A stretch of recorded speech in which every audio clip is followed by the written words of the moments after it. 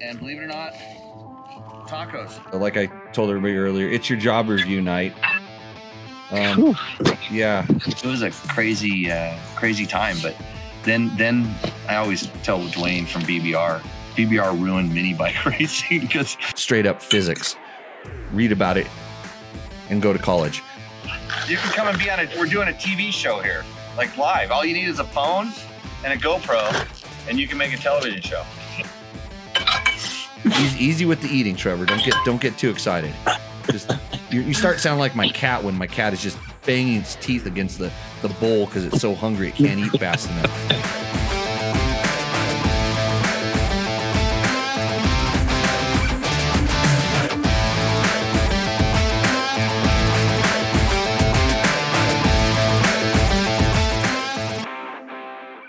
Should be live. Everything should be working. Welcome to Tech Talk Taco Tuesday, everybody. Trevor, Hunter, welcome to the show. Thank you for having me. Yeah. Well, no, I kind of forced you into it. You probably didn't even expect this one tonight. But it is important. We do have some important stuff to discuss. Like I told everybody earlier, it's your job review night. Yeah. So I'm going to go to the questions. The questions. Let's see. Well, it's probably my job review too. I'm trying to get fired. Let's see. It's at Sandor Sandwiches 1623.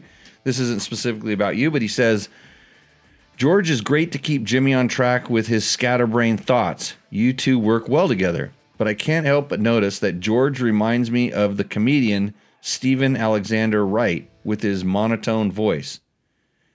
You should co-host more because you keep Jimmy moving forward and on task with the show.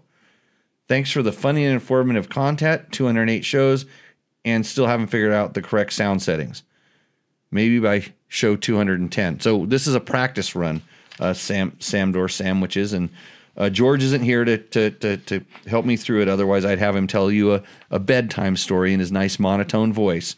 Maybe tell you about motorcycles, because that's what we're supposed to talk about in this show. But Trevor, does George keep me in line? George does about as good as anyone can. Mm-hmm. So I'll give him that. Okay.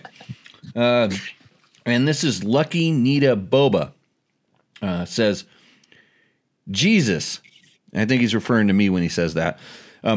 You guys are such asses. What about guys like me who are short and ride very hard technical stuff? Do you know how hard it is to ride over rocky steps like 5 miles of hell in Moab when you're 5'5"? Typical learn how to ride bullshit.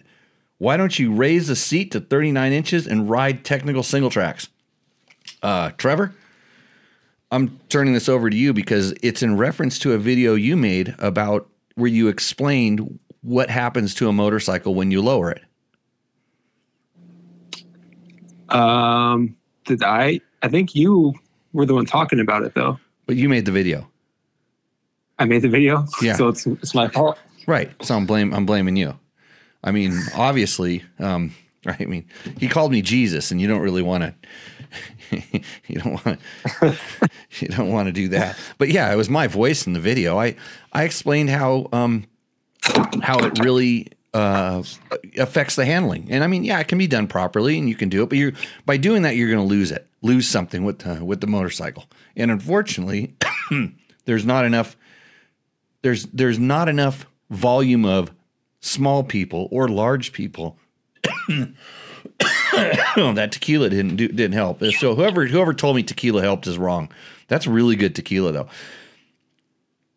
There's not enough small people or large people to affect the motorcycle manufacturers to make different size motorcycles like they do bicycles, for instance. Correct? Yeah. Yes. So in that, they kind of, and the motorcycle is way more critical with the size and handling and everything like that because you're dealing with so much power. When you're only dealing with one human power, it's not a big deal. Yeah. When you start putting all this power into a chassis and then you start changing the angles of the chassis, in other words, the wheelbase, the rake, the trail, all these things like this, it really does affect it. And you have to, kind of understand this. So there's a reluctance on my part, since I'm perfect, by the way, thanks for calling me Jesus. There's a reluctance for me or other people that understand the way bikes handle to want to change them. And if you're really got short of the legs, 5'5", how tall are you, Trevor? 5'7" on a good day. 5. Well, then just say 5'5 3/4. Play with me here. Okay. So, cause you don't really stand up that tall. Are you counting the hair on top of your head? That's BS. Cause you do, no. you can get a pretty puffy little do up in the front, No, that's straight to the top of the head. Okay, straight to the top of the skull. Well, you do have a big brain, so I guess you got that going for you. It must have been from your mom's side. Anyways, so this, I mean, you ride full size bikes and you don't lower your seats very much. Actually, I've been running tall seats more than anything on a lot of the bikes I've been riding lately. Right, kind of counterintuitive, but yeah. I'm 5'10", which is, actually not anymore. I'm stretching it kind of like you just did. I run tall seats on my adventure bikes, which are, everybody complains about seat heights in this. Okay, so I've ridden 5 miles of hell, and so I think, well, I'll tell you what I really think in a minute. I'm just going to say something right now. So I've ridden 5 miles of hell.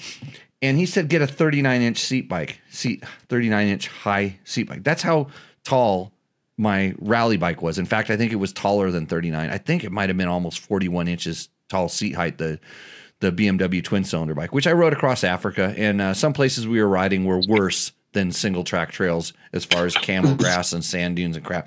So I've done all the things you accuse Jesus of doing. But the real thing here is that there's nothing wrong with you lowering your bike. I think we kind of explained the maybe some of the reasons why not to do it. Yeah. And if you're a really good rider, you don't need to put your feet, you don't ride with your feet on the ground. I probably said that in the video. I didn't go back and look at the video. I was just happy. No, you definitely said that. Yeah. You don't ride with your feet on the ground. So how much time are you riding with your feet on the ground? And if you're a good rider, you know which side you're falling over to. And so you put that foot down. And even if you're short, you know how to get your butt off the side of the seat a little bit and put a foot down. This is one thing we spent a lot of time teaching in the class, because when you become more aware of where your bike's going, and when you're doing 5 miles of hell, you're going to get bounced around and ricocheted and stuff like that. But if you would just start out in balance as opposed to just sending it up something, or at least know when you are or not in balance when you're riding, you're going to have to put your feet down a whole lot less. So I kind of disagree. And yes, I ride stupid adventure bikes on really dumb things where I have the same sensations as you do when you're riding 5 miles of hell. Frankly, I think 5 miles of hell is kind of an easier trail in the grand scheme of trails because there's really good traction. Really, really good traction. It's not like when you're riding, really steep stuff with roots and rocks and stuff in it. Yeah, there's a couple little steps and you have to ride through some deep sand to get onto the rocks. But once you're on the rocks, it's bingo. I saw a good friend of mine, Radek, ride his KTM 890 through there. So, I mean, he's a man giant, but that doesn't help my argument any. But you know what you should do? Yeah. If this bike seat height is a problem, Yamaha makes an XT 250, right, Trevor? Oh, they do. Yeah. And not only are you going to race it in a National Hare and Hound and ride it there and back and go camping and stuff, not only are you going to do the 24-hour on it and the Big Bear, the trail ride, that one that everybody thinks is a race. Now you have to go ride the XT225. We're inviting Lucky Nita Boda to go riding with you on 5 miles of hell on an XT. And he'll go through there and he can put his feet down all day long and then he'll tell us what he thinks about low seat heights. I think they also Yamaha also makes a TTR 125, which would be an awesome bike for going through there. And you know how I know? Because I rode an XR 100 through a large portion of that, as well as I rode a Sherco 125 trials bike, which has a TTR 125 motor in it also. So I have all these experiences, and I feel your pain. And I did go look at his video page, and he had, I think He wasn't the one that had the video of the fat cat, but or the TW 200 or something like that. But yeah, so there you go, Trevor. That's what you get for skewing my words. Skewing your words. I'll say like being a shorter rider, not really having the legs to keep myself up all the time. I've just come to the conclusion that my legs are kind of useless if I'm sitting on the seat anyway. So I just stand up as much as I can. And then if I fall, I just try to put my leg out if I can. But standing up a lot of the times helps prevent that need to put the leg down. Of course, if you're sitting down all the time, you're kind of floundering around. And so I don't know what you think of that, but well, yeah, once you sit down, you're putting your weight in a really bad part of the motorcycle. It's much better to be standing up because then your weight's on your foot pegs and all your weight should be on your feet. And then you have more more control over the motorcycle. It's just straight up physics. Read about it and go to college. But once you sit down and when both of your feet come off the motorcycle, which indicates you don't even know which way you're falling off, you've begun the crash when both your feet come off. Easy with the eating, Trevor. Don't get too excited. Just you start sounding like my cat when my cat is just banging its teeth against the bowl because it's so hungry it can't eat fast enough. You're as bad as Ricky Brabeck was on the show last, just eating dinner, chomping away food. It's not Tech Talk Taco Tuesday and my co-host chomps food. It's called pay attention. Just starve for a little while. Actually, that's a trending thing people are doing is starving themselves. You should get into this for a little bit. Yeah, but we're racers. Well, if I would have been doing it when I was your age, I'd probably have done better. I think. I don't know. Don't you watch the internet videos that tell you how to starve yourself and then live a better life, live longer, or something like this? It's too much work. So, okay, lucky Boba. My 5'5 3/4 guy disagrees with you. Okay, Lawrence Ketty 3563 says, "Let's get one thing straight first." Oh, I know what this one is. No, let's skip that one because it goes political. We don't like to talk about the politics too much on here. Got that one covered. Okay, here we go. The KTM has zero vibration to the point. To me, there is zero feel. This bike does not have excessive vibration. He's talking about the Beta, and he says this guy, and he's talking about Trevor, is a horrible bike reviewer. Utah Desert Racer 1806. So I don't think Trevor's a horrible bike reviewer, because I will go to another video that somebody commented on, and I'm trying to find that one. Okay, Utah Desert Racer continued. He thought about it, then he re-edited his post, then he said something else again. He said, wow, he basically says the bike is horrible, and then at the end he says the bike is super solid and fun to ride. Highly recommend this guy does not do reviews. Not a good bike reviewer at all. Love you, Jimmy Lewis, but not this guy, not so much. So do you know Utah Desert Racer? Do you know who this is? I do not. I wish I did, though. Seems like a nice guy. No, I'll bet you beat him at Vegas Arena like by disqualifying him or something like that. Did you do that? Did you do that to this poor guy? Maybe that's that one guy. That one guy? Yeah. Who knows? The good thing is you can always hide behind your internet thing. But, he loves me, so he's okay. I'll give him a break. Well, Trevor's still young in his, and I'm talking to everybody else, not you, Trevor. He's still young in his journalistic career, and he's still honing his skills on doing these bike reviews. And sometimes, he's trying to tell you exactly what he feels, but he doesn't want to bash on the bike where he probably could. Like if he was sitting around the fire with his buddies, he would probably say a couple other things, but then he'd also say a couple nice things.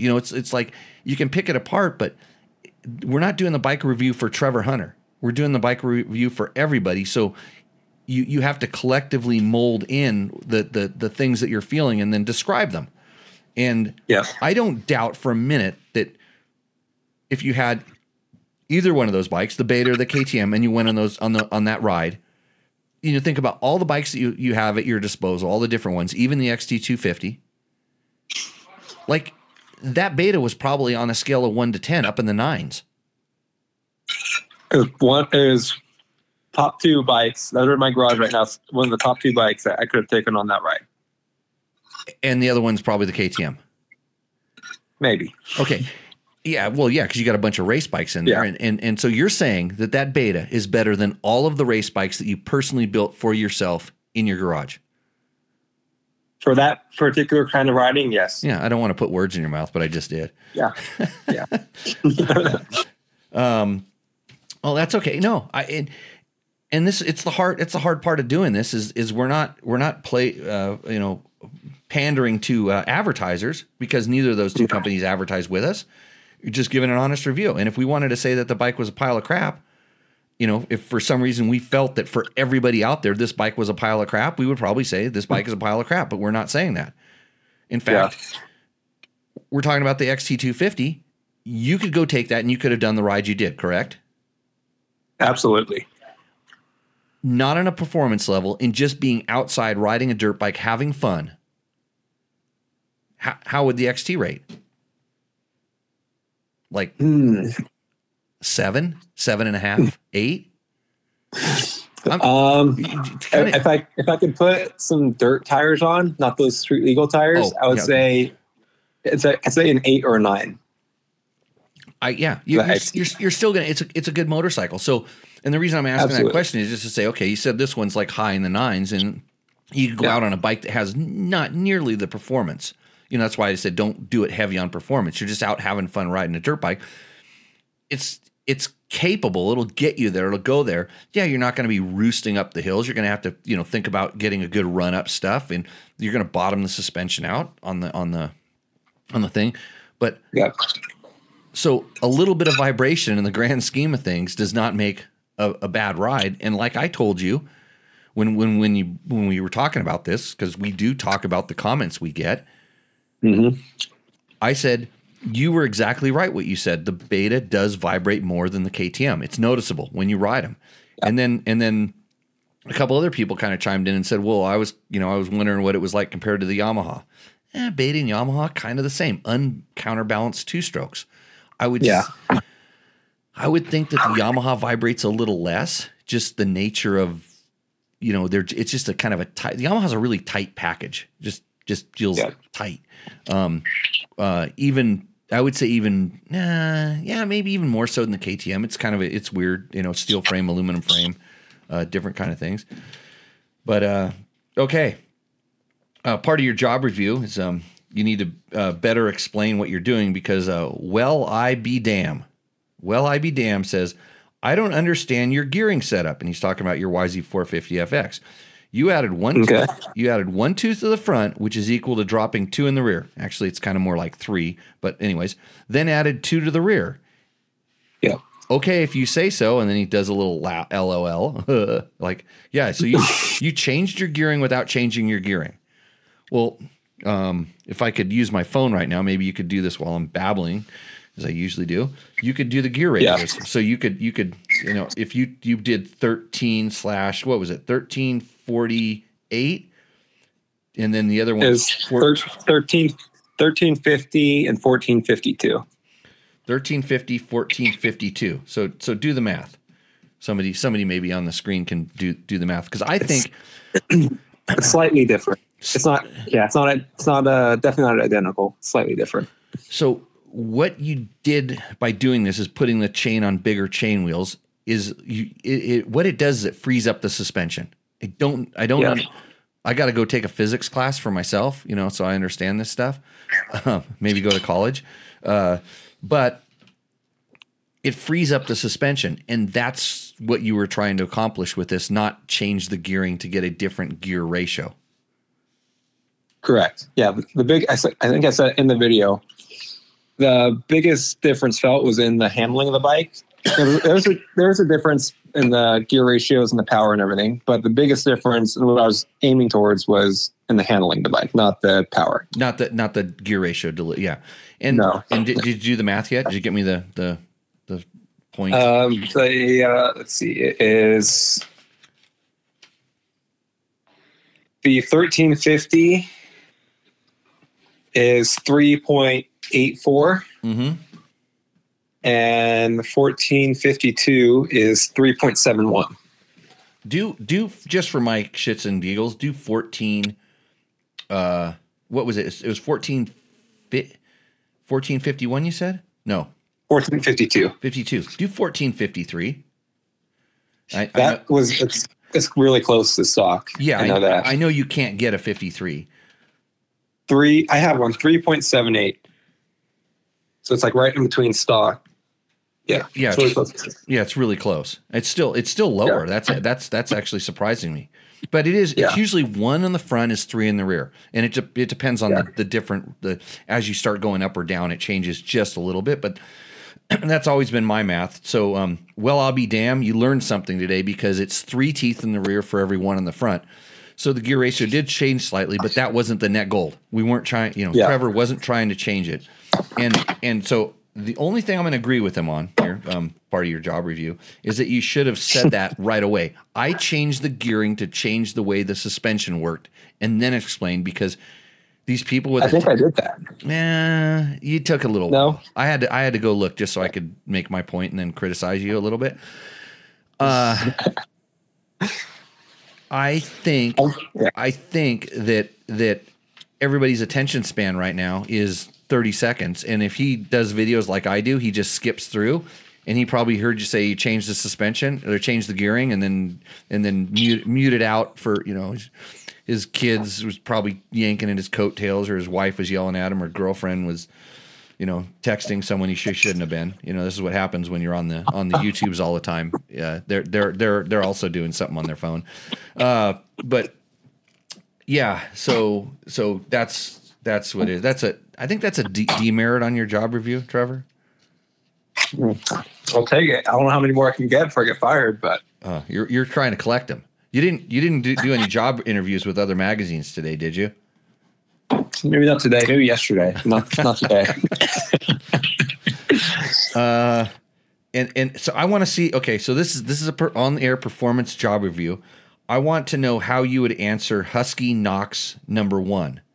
And he says, the beta website says the 250 is oil injected, but the 300 is not. The website states the 300RR is premix. Well, 1, this bike has an oil tank on it. Right. And then 2, I saw that comment, and just to reaffirm myself, the bike didn't blow up on our first ride, so that's a good sign. But and you were pouring straight gas into it. Yeah. Okay. Rodney Smith confirmed that that 300RR is oil injected, but I believe the race edition models are still premix. So in the past they have been. So this is where I was going to go. I'm like, you're just clicking around on the website looking at different things, and you saw the standard 250. Now, is since ours has the SAC suspension and the oil injection, is it an RR? Or it's an RR, but the race edition is the one with the KYB suspension, right. and stuff. And no oil injection. Yeah. So is that called an RRRR? An RR race edition. Race edition. RRRE, I guess. Okay, yeah, because that's what I thought. I thought he was. I mean, he's just looking at the wrong bike. There's beta does make it's almost like KTM used to be, where they have 10 different versions of everything. Hey, if you start hitting those plates a little bit better, it might sound like the Jamaican guys that are playing those tin pans. So we're going for a different aesthetic tonight, Jimmy. Got it. And then Soils Man ADV 6673 says, drop your needle in the carb 1 notch and the bike will ride better and the fuel usage will drop a ton. Do you know this, Trevor? I did not, but maybe we'll try that. I totally agree with him, except the bike will ride better. So this is starting to sound like this guy has a secret that he can make the suspension work better with a needle clip adjustment. Maybe the mass centralization will be better like that. I didn't think about that, but that clip, I can see that it's getting closer to the center of the motorcycle, but it is raising the needle up, and it's raising the heavier part of the needle up higher inside the carburetor. So it might be a net loss. You really got to be careful with this stuff, by the way. Hey, Ron Wilder says, stop your whining. I'm 6'4". I look like a grown man riding his kid's BMX bike. They don't make shit that fits me, but all I hear are these midgets. It's like, God, complaining about tall seat height. You don't ride with your feet on the ground. He references Meg's Brap, who's a girl that rides with her sleeves rolled up or something like that. Yeah. Yep. She's probably taller than you, Trevor. So, she just looks small on the bike. Gronk VBS. What did he say? What did he say his name meant? We were picking on him last show. Gronk VBS. Don't remember. But yeah, Mas Tequila, por favor. Low seat height can increase height you need to stand up, AAK your ass up for long rides for several days. That hammers your knees and burnt more energy. So, have you ever ridden a lowered subframe bike, Trevor? I have not. I've always wanted to try it. It especially for smaller guys like you, that when you start getting back and then the bike kind of bucks, and you should never get back there, but it happens. Something goes wrong. Trevor sounds loud and Jimbo sounds low. Okay, I'll give it a little kick, a little boost here. Great info. Enjoying the live stream. John Cobb. So John Cobb was one of my bosses back in the Dirt Rider days. That's amazing. Luckily, he didn't hear the first part of the show, because then he would tell me he'd probably tell me in private, because he's a really good businessman, what he really thought of my my not prior preparation. And in ensuing piss poor performance. Steve C says, I'm 5'8" and lowered my KLR an inch for a few months until I was balanced with it. Then I just put it back to stock. And then Skekshi XC says, Utah guy is a twat. Okay, guys. Utah guy wants to talk to the manager. Oh boy, you guys are being. It's like I can be the host of the show and pick everybody because you get to see my face and stuff like that. But let's kind of keep the chat nice tonight. I mean, pick on Trevor. His job review is up, and we're trying to figure out whether we want to keep him around here. Gronk. Sounds like your dad's around. A low bike, low COG is not as stable in technical terrain. It gives a new rider confidence, but hinders an advanced rider. You stand up to raise the COG center of gravity and slow down the roll rate of the bike.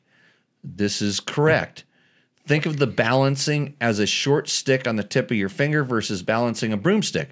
The broomstick has much higher center of gravity and therefore is much easier to balance.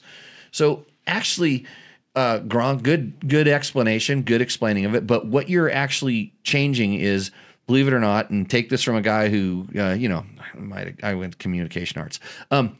It's called polar moment of inertia is what you're changing by sitting and standing. So it's a little bit different.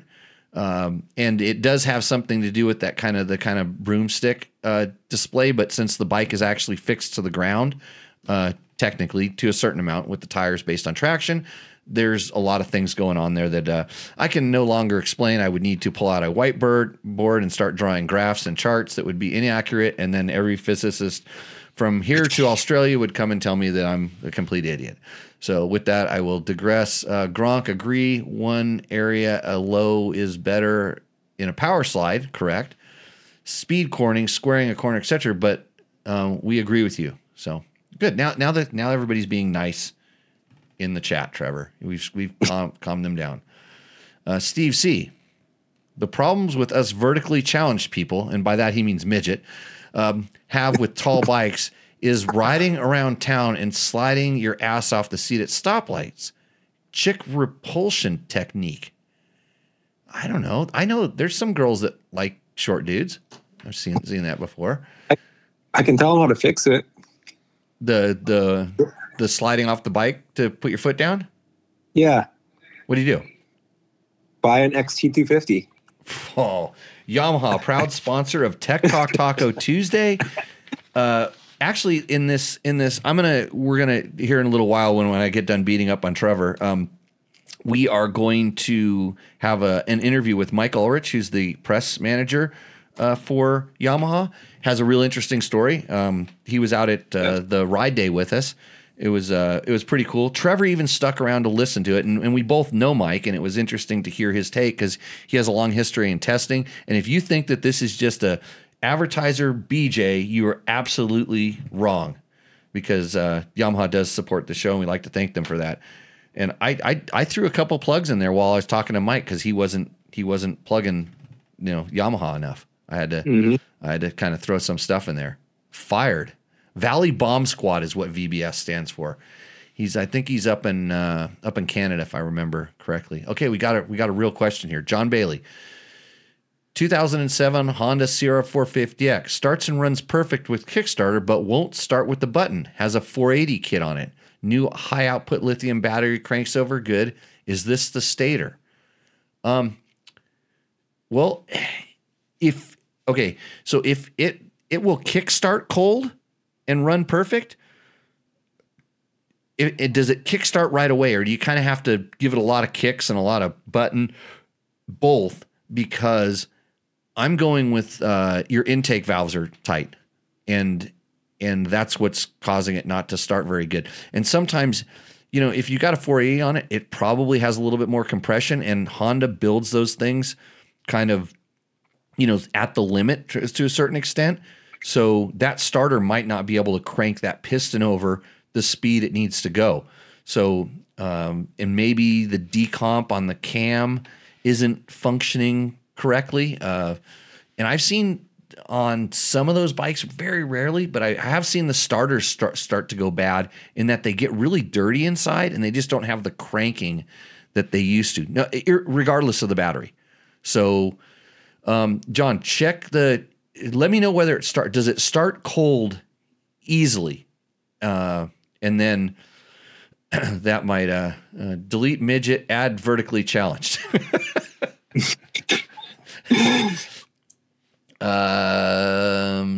And Sketchy XC says, Trevor's going for that sweet dishwashing gig. Yeah, I can hear him practicing in the background. Actually, maybe that's what he's doing to make money.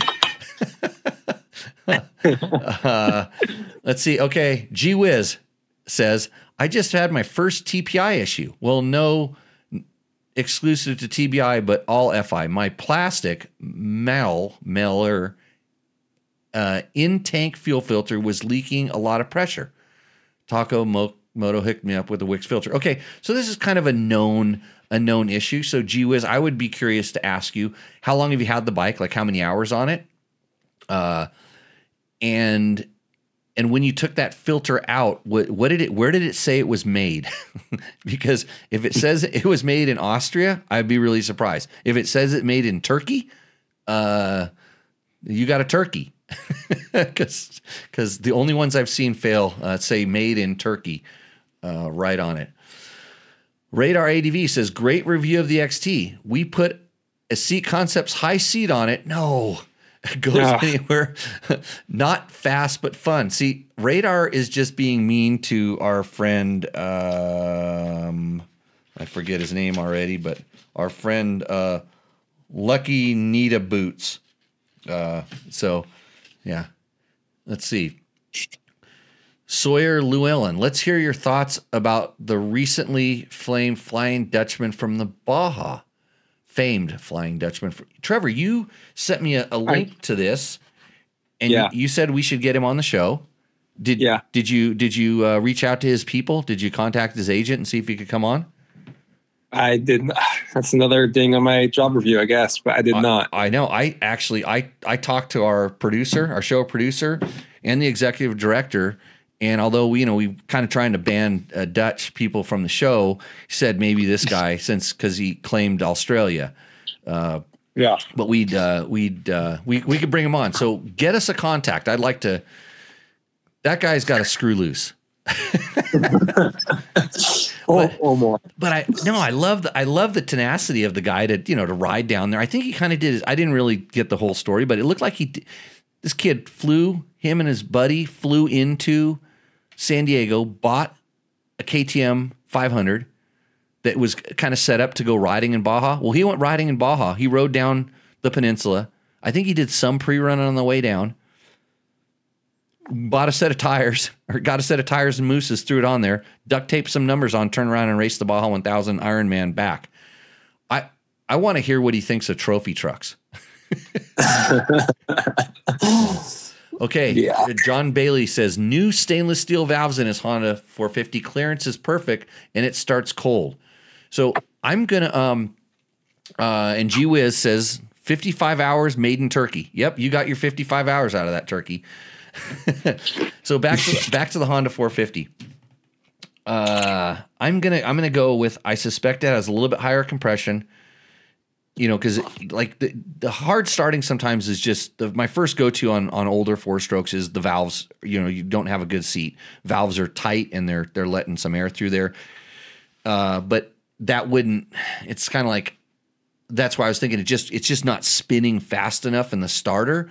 But if it kicks and it starts, I'm gonna go either there's too much compression, it's overwhelming the starter, or the actual electric starter is not in good shape. You can take them apart. You can pull them out and take them apart and kind of check them. And sometimes the contacts on those get a little worn out.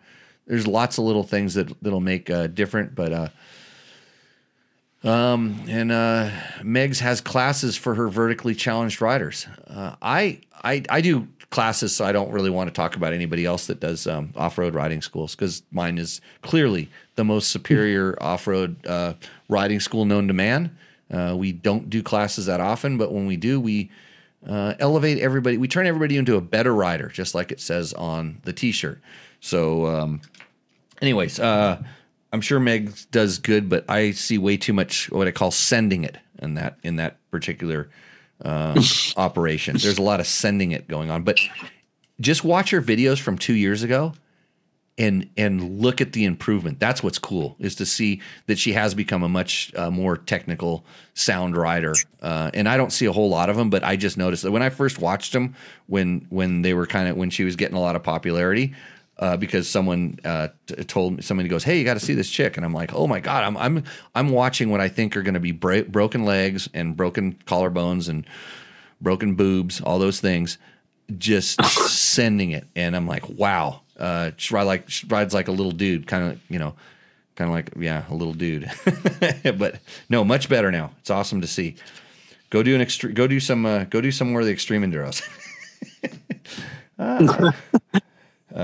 Yeah, King of the Motos is coming up. Everybody's asking me if I'm going to do King of the Motos. No, that would require training, and I'm currently in a state. I'm in a what do you call it, a taper, Trevor? Taper, yeah. Yeah, I'm doing a taper for the big build. I'm tapering off so I can just dig a hole, and let's see. Oh, Mark Deshane says Fisgistics just interviewed 741X this afternoon. You can get some good info there. Thanks, Mark. Let us for letting us know. So anyways, go over to the Fisgistics, which is kind of like a trophy truck desert racing thing, but they do kind of do some bike coverage. And that kid got a lot of internet attention. So I think he's up like 20,000 Instagram followers. That's it. Race. Yeah, that's pretty good. That's pretty good for doing a Baja thing. Well, the thing is, next week he's probably going to start his own podcast, and then he'll be testing motorcycles. Then people are going to be sending him free products, and then he'll just be like the rest of us, just completely stilted and say whatever product you get for free. By the way, I wish I had my Bulletproof Designs. I got one of their new billet throttle housings. Have you seen that yet, Trevor? I've seen. They used to have them for the older KTMs too, right? Yeah, they have. So they have them for now Yamahas and different bikes, but it's a billet throttle housing, super solid. I think it's for the Yamaha. I got a whole box of parts for the Yamaha today, but he might have said we only have that for the KTM. But I might be talking. Do you know that they make complete wheel sets for KTMs? Yeah, they've probably a couple. When I was working for them doing their stuff, they had just come out with them. So right in a couple of years now that they've had them. I don't know if I've never seen or heard of any run them, but they look good. Yeah. Yeah, it's you think about it, like that's one of the weak spots on your bike if you're going to start protecting stuff. Radiators, of course. Rear disc guard is something good. I'm not too big on the front disc guard because it affects the handling, and it throws the center of gravity off, as we were talking about earlier.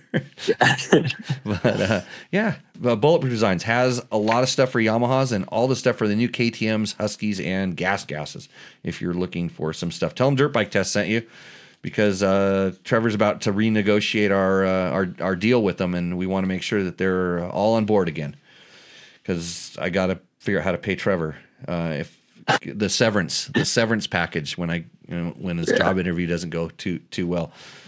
Okay, let's see. Woods Rider 117 sounds like a regular beta first impression video. Yeah, the tires are a thing to change for where you ride. I really don't care about vibration. Sounds like me. I like a carb and a kicker option. That's not me. The suspension with sacks has been great after break-in and basic setup with springs for weight, etc. That sounds like me. I want a carb. That's not me. I do not want FI. I'm going to cross that line out. I don't even want oil injection. Oh, man, now he's going down the wrong road. He says, mixed gas, thanks. Just an initial video ride anyways. As if any of the opinions that I just expressed are ever going to change.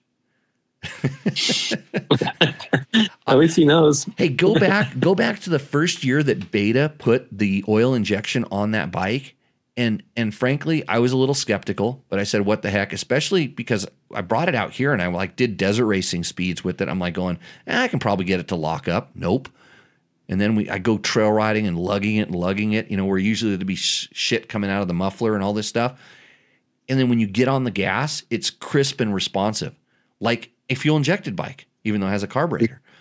I actually think that their oil injection is better than KTM's. I think it actually meters it better. I'll ask you this. Is there any stuff coming out of either of the mufflers on those two bikes? No, nothing yet. Nothing yet. Not on the KTM? No. Okay. Yeah, I've always thought that Beta did a really, really good job on that. And the KTM, I think they've started richening them up a little bit, putting a little bit more oil and I believe even maybe a little bit more fuel into the mix. I don't know for sure, but I know they're always updating stuff. But there was definitely a batch of KTMs that were pretty, I would say, conservatively rich on the oil. But the throttle response in that Beta is not bad for a carbureted bike. No, I thought it was pretty good. Yeah, do the needle thing, and not for the handling effect, especially when you're going up to the altitude you guys are riding at.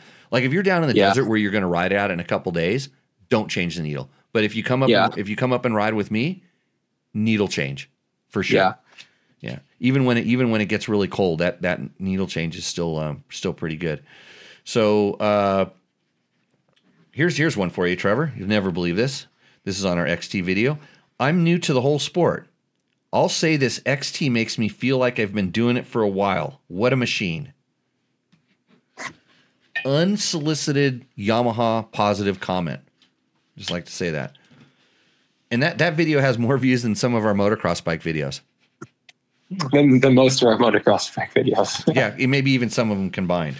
On to that note, there's another question.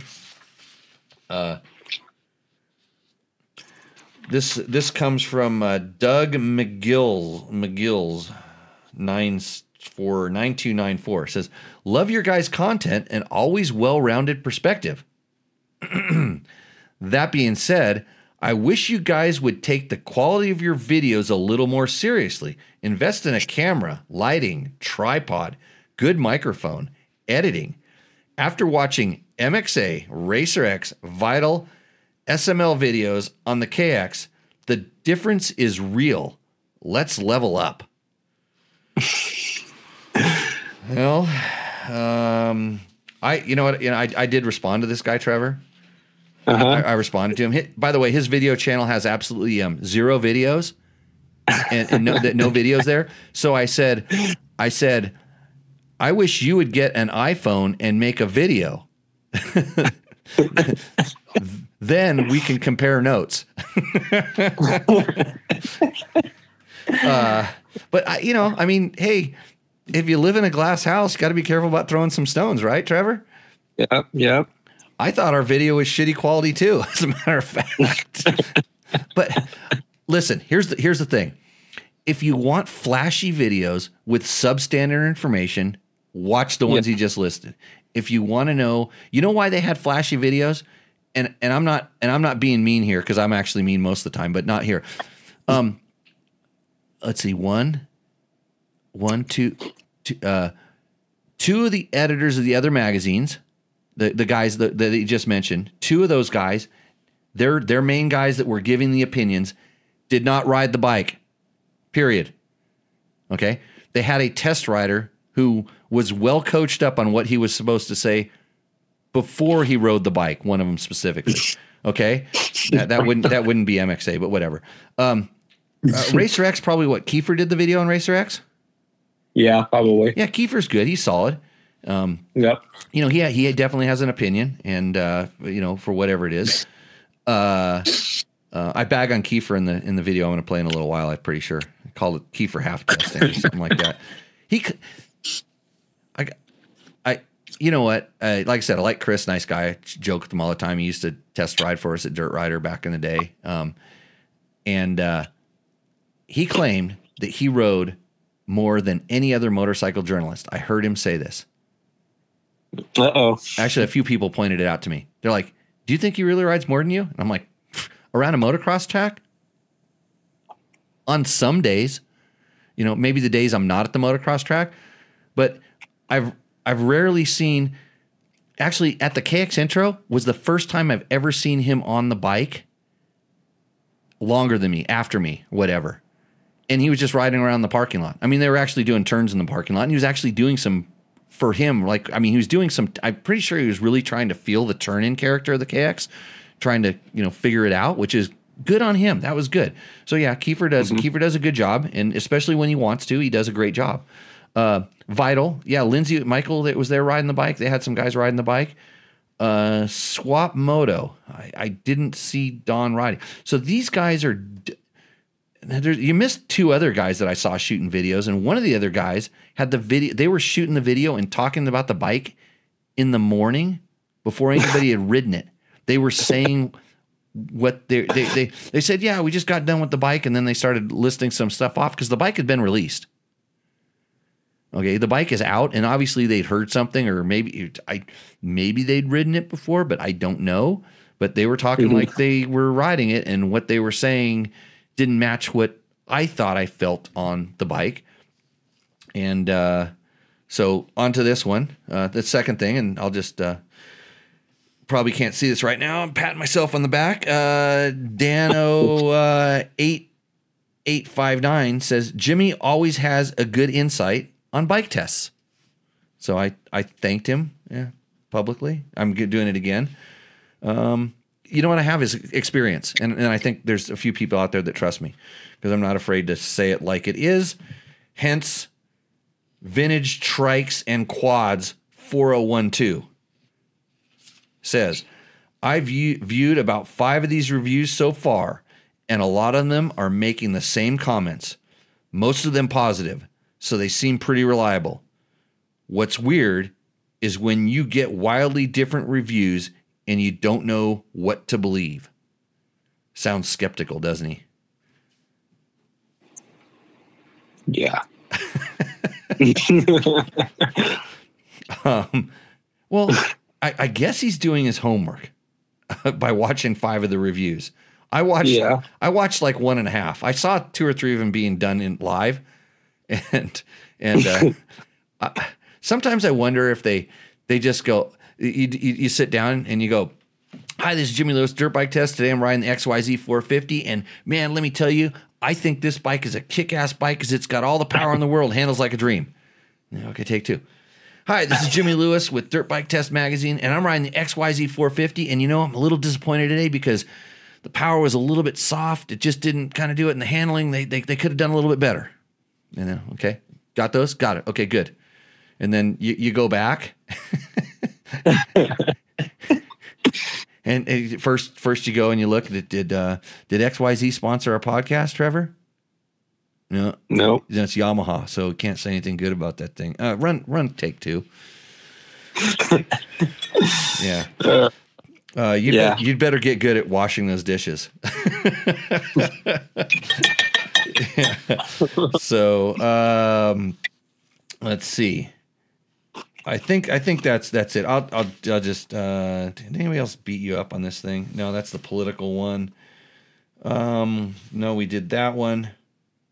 Anyways, WR450, great review. I have a pretty modded, maintained, updated 2003, and really wonder what I'm missing with 20 years of advancement. It would be neat to see these two side by side and do a comparison. Well, I will invite you out.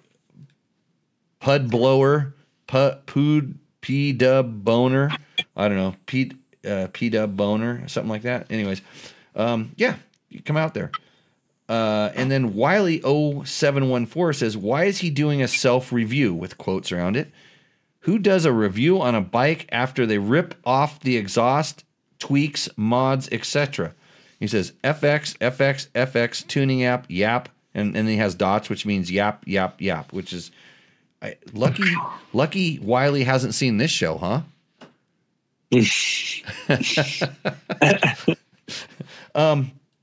So what I said back and is that we test the bike the way we feel our viewers are going to ride it and use it.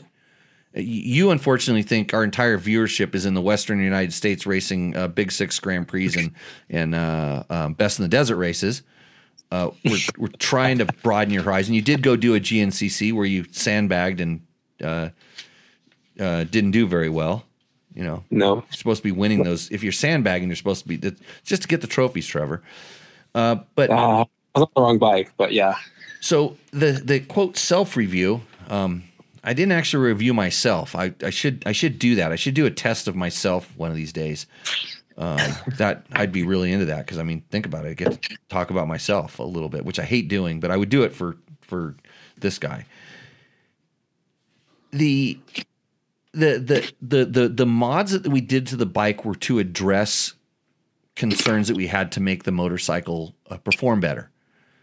And the Yamaha WR, to nobody's surprise, comes very, very corked up because it's meant to be a trail legal bike. So in other words, it has to be a certain sound level, and it has to, and all that sound is based on horsepower and RPM and all these things. So it's restricted to pass those tests because the bike is sold worldwide in a lot of different configurations. Like it's sold in Australia where it has to meet certain standards, and it's sold in Europe where it has to meet certain standards. So they kind of sell it here like that. In fact, they can't even sell it in California because California has too many standards for this bike. So I've ridden a stock WR. It's not pretty. A stock WR 450 probably makes as much power as XT250, maybe? I don't know. Yeah. Because XT250 you can go wide open on, right? Yeah, at least when we picked it up, it was ready to ride right out of the gate. Yeah. So. But anyways, it's not much, but we all know this, and the people that own Yamahas know that that's a thing, and they're ready to do this. So that's what I did, and this is the guy that had the TW200. So he's a Yamaha guy, but he's not happy that I modded the bike. But I explained how I did it step by step. I explained why I did each thing, and guess what I'm doing? I'm doing more mods still. Because now I'm turning it into the bike that I really wish it could be, and explaining why I'm doing it and educating people on, what different mods do and which directions I go, which is always the same. I use Fast Company flex handlebars on almost every bike that I ride. Trevor, do you know this? Fast Company flex handlebars, it's got steering stabilizer. Right? Those are on almost every single one of my bikes. It's been like that for, I don't want to say 20 years, but it's been over 20 years, so a long time. And I'll have a sip of tequila to those two companies. Thank you for supporting Tech Talk Taco Tuesday. Call up Cole at Fast Company and tell him you want mountain bike handlebars. And I'm saying that to you, Trevor. Yeah, you should get some mountain bike bars. Really game changing especially on the wrists. Don't ruin your wrists like I did. Save them when you have them. I'll try. Okay. This one. I have a pretty good deal on a brand new 2022 KX450X. On terms of pure reliability, the Yamaha 450FX or the CF 450RX, which is better? Oh boy. So I'll say this because we've had the 23 KX450X, which is the same thing, and 23 Sierra 450RX over the last year. And the Honda, we have the hour meters at 92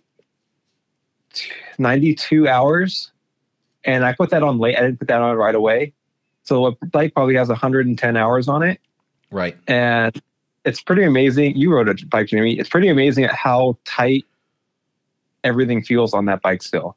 Like right. Motor, chassis, everything just feels really, really solid on that Honda. Correct. Yeah. And then the Cowie, while we really haven't had any issues with it, it definitely it has like just under 90 hours. Mm-hmm. It definitely feels more worn in. Is looser. Is that the bike that got the big desert cartwheel? It is. Okay. So it was funny because when I was riding that thing, I could tell it's not perfectly straight. Really? Oh yeah. It's not perfectly straight. There's a little cattywampus to it, just a little bit, but not a lot. But I think overall, I think some of what you're feeling is that. But I would say it doesn't feel as tight.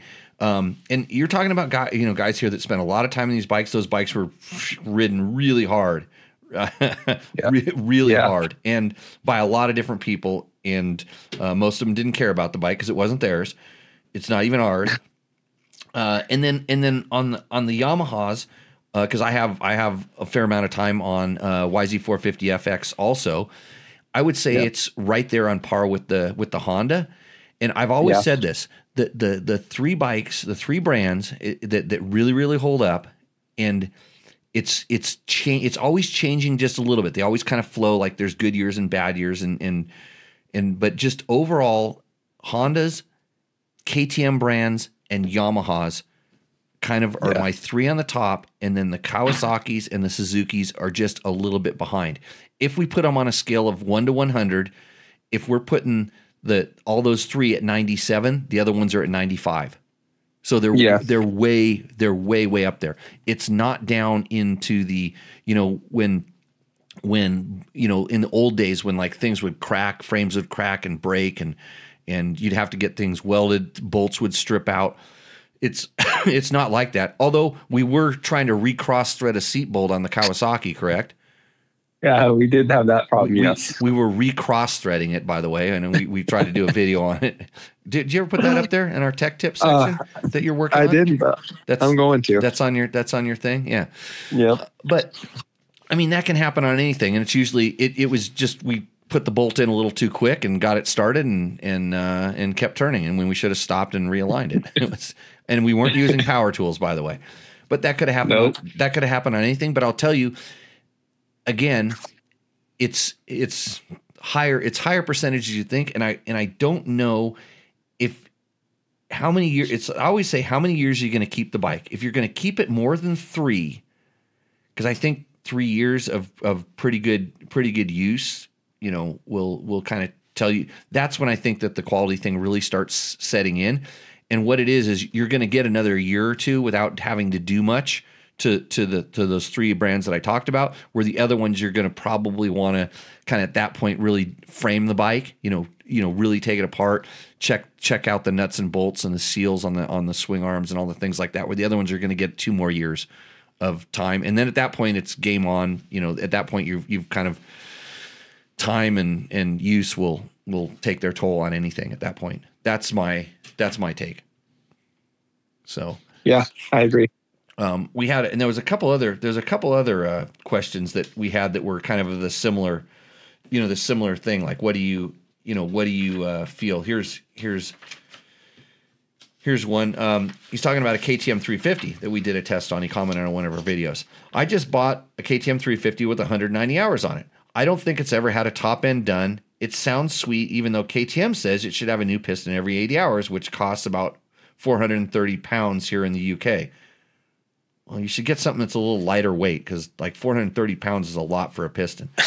But anyways, and that's for the UK dealer to do it. Is this really necessary? The answer is, so the bike that you see in that test, I still have it. It now has 350 hours on it, and I have another one that's south of 500. I want to say it could be closer to 7. I don't know, because the hour meter broke and I just didn't change it. I've never had the top end off on a KTM 350. Never. And I think I adjusted the valves on the 500 hour one once.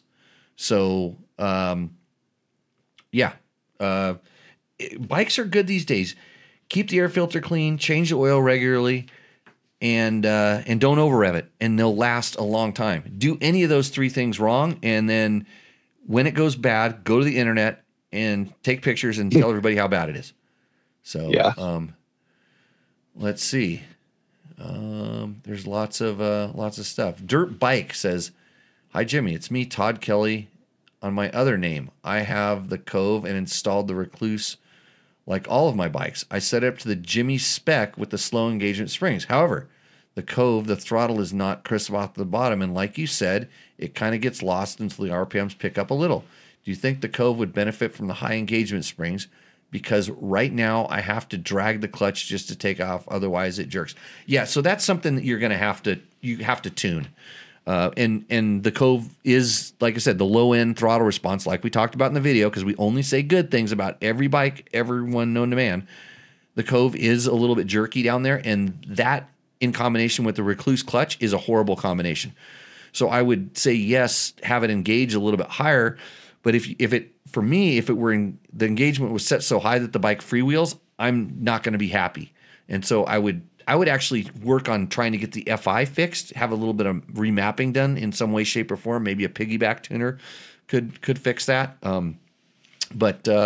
Yeah, go there. Jimmy Campbell says, "Hey Jimmy," and that's all he says. Let's see. Got a few other questions here. I'm going to run through the. One guy said this show would be better if we did Rooster Endo, but Trevor, you made me talk so much that we're not going to get to that. We're stacking up the funds though. I got a couple other good questions I'm probably have to save for the next show. Let's see. Mike Kamet says, "Instead of blowing dollars on more production, invest in great tequila and beer."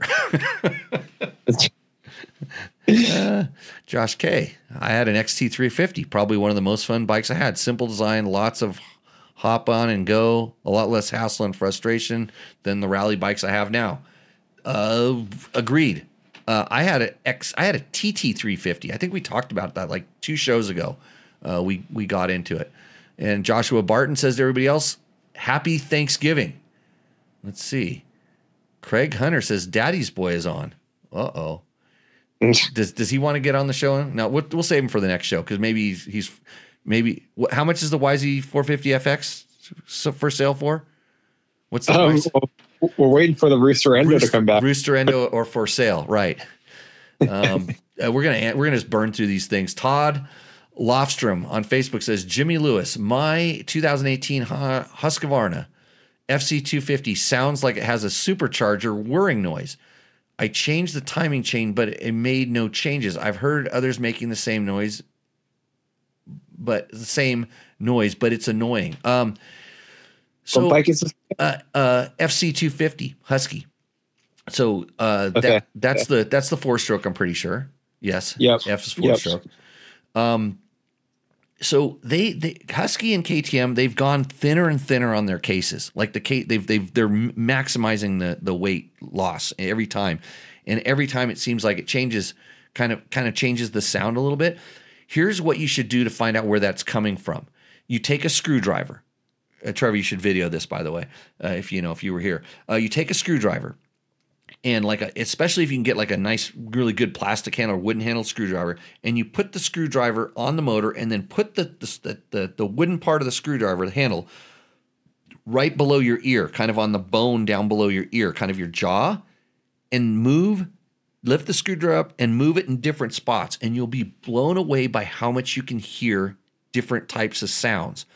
And especially when it's a higher pitch whizzing sound, they tend to be very localized. The knocks travel through the motor, but the whizzes are kind of easy. So you kind of just have it idling and you put it up by the cam journals and then along the cylinder where the cam chain's running, go to the other side of the motor and see if it's much different. Same thing with near where the cam journals are, down by the clutch, by the water pump, all these different things, and see if you can figure out where it's coming from. I have seen that whizzing sound come from different things in the clutch. Sometimes the bearing that the clutch basket is riding on can kind of get a little bit not good, we'll say, in some way, shape, or form, and it causes that type of a whine. And then sometimes just having kind of a worn clutch, a clutch that's been glazed, can produce that sound. And does it change with the clutch pulled in or released? That's a good thing to know, because a lot of times if you pull it in, that makes the transmission stop. And if that sound stops, it's on the transmission side. If it's out, and it's no matter whether you pull the clutch, then it's on the quote engine side of the equation. So there's different ways that you can see it. Put the bike on a stand with the tire off the ground, and maybe run it through the gears, see if it changes that way. That can cause some influences. But then when you want to get more localized, use that screwdriver tip to hear where it's actually coming from.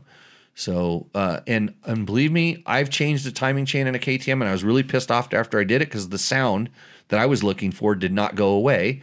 And I found out it was clutch dampers. The little replaceable clutch dampers in the clutch make a very similar rattle to a loose cam chain. So maybe that's what it is. And Gronk is telling you it's the balancer, the balance shaft. And yeah, usually that screwdriver will give you that will give you the, it'll help you localize it. Let's see. Okay, yeah, so a cheap stethoscope, and the sound follows the timing chain. Interesting. You should, but if it's whining in the timing chain, then maybe the guides could be bad. Yeah, bearing erase. Yeah, and then we got, this is what's really awesome about our chat, by the way. If you're listening to this on a podcast format, like we have our live chat going on, and there's a lot of people that are kind of throwing out some decent answers. Some of these, everybody's afraid to give shit answers around here because then I'll jump down their throat. But let's see. Dave Black, hey, I just got the Rally Pro Cove. I'm finding I have to sit myself further up in the seat compared to the RFR 450. I was told I could bring the center of gravity back with preload. How would I approach this? You would lessen the preload, so another loosen up the preload on the spring, and that'll kind of tilt the bike. It'll lower the rear, which puts more weight on the rear, which it's not the best way to move the center of gravity. You can also slide the forks down in the fork tubes. So you slide the triple clamps up and the forks down, and that will raise the front end of the bike, and it'll kind of get it to move back there. But you feel like you're riding, sit myself further up in the seat. You shouldn't be sitting when you're riding a rally bike ever. So the other thing is, if the handlebar position could be also altered, so you can do something with the handlebar position, bar mounts potentially. I don't know what's available for that particular bike, but there's a lot of stuff you can do. It's such an easy thing to adjust. But the easiest thing to adjust, in my honest opinion, is the rider. Rider's very malleable and able to change things. And I'm gonna just guess, because I know Dave has come out to the class before. Grip and regrip with your hands. That's the easiest thing to change the where everything is on the motorcycle, because you're a big part. I don't know any other part that weighs 200 plus pounds that you can move around so easily and affect it. But when you start finding where that ideal position is, make sure your body is in the best position, then figure out how to make your body comfortable in that position. Is that a good answer, Trevor? I would say so. Okay, good. I just wanted somebody else to pat me on the back, because it's kind of lonely doing this show all by myself. Water pump gears on your high hour 350. Never done them. No, I have not replaced the plastic water pump gears at all either. And this is funny because there was some KTMs in the older days that actually really had a load on their plastic gears, but they've changed the ratios of that to the point where the plastic gears are not an issue. And if they break for any reason, it's generally because something else broke in there first. Is what I've noticed. Generally, it's the guy who runs his bike down to a couple hundred cc's of oil. Trevor, you know those kind of people? I've met one of those guys once. In racing conditions, of course.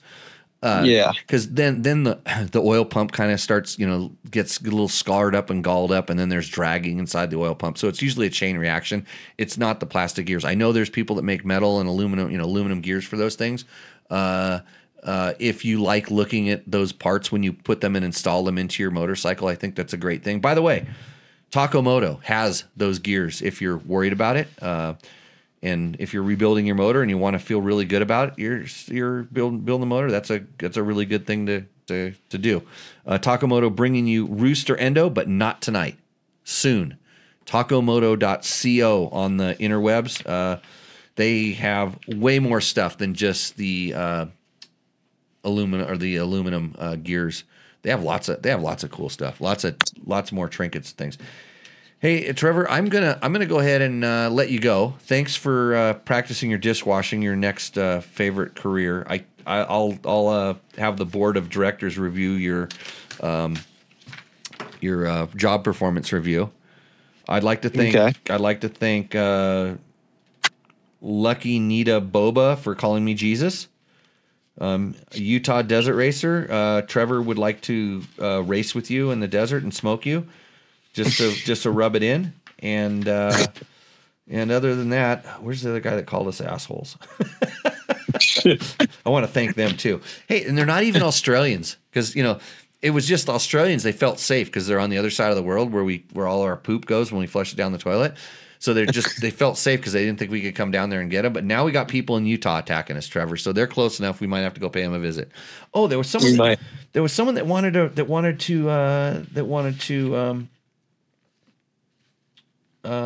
to race me or something like that. They said something like "fat old man" or something.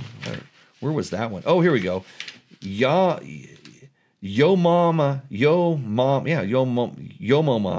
kind of yo mama, but not yo mama. 548 says senior expert motocross rider, and he laughed. I think I'm a senior expert. If not higher, yeah. Yeah, I mean, I could go race some of those those 125 over 50 pro money races and do pretty good. Like, right? Can you beat Gordon Ward? No, not at Glen Helen. No. Maybe if we go to a new track, I think that neither of us have ridden, I think I could beat him pretty easy. But at Glen Helen, that guy's fast. Well, he was doing a lot of the works races and traveling around for a while, but he's funny. He's not that much older than me, but man, did he smoke me last time at SRA. Like it wasn't even close. But they when do you get to Legends class? Like 60? When can I move out? So Legends, I think is 70. Masters is 60. Masters is 60? Yeah, I got a ways to go. Ron Wilder wants to know where the T-shirts are. They're sitting right here on this chair. I have one that's signed by Ricky Brayback for the people. They're going to come out real soon. I'm going to get that form done. I was on a roll, but then I tried to integrate a Google meeting into the show, and it jacked everything up. Jimmy, switch gears and join us for the Counting Coup in April. What's that? This is your dad. What's? It's a 50-mile mountain bike race. Oh, mountain bike race. Mm-hmm. Yeah, I don't like racing, but where is it at? Santa Ana Mountains. Oh, so it's flat. It's all flat then. So super easy. Very flat. Yeah. Yeah. Is that like that soul search they used to do or something like that? Pretty much. Yeah. Pretty much. Don't dare me. Don't dare me to do this. I could. So anyways, well, we're not stopping the show, guys, by the way. But we are going to I'm going to turn it over to this little video we shot. Super interesting with Mike Ulrich of Yamaha. Trevor, thank you for coming on. I really appreciate it, and we'll see you. Hopefully, we'll see you out riding over the holidays. the defending champion, the all-new Yamaha YZ450F. How come I can't have your sound in here? Oh.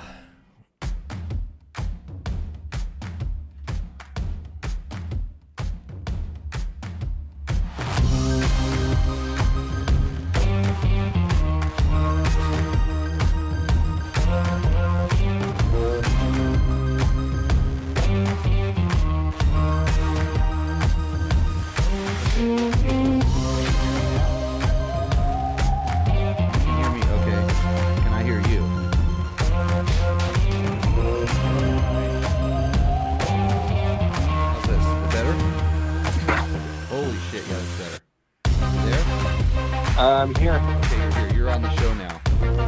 So okay, there's no video. Yes, no video.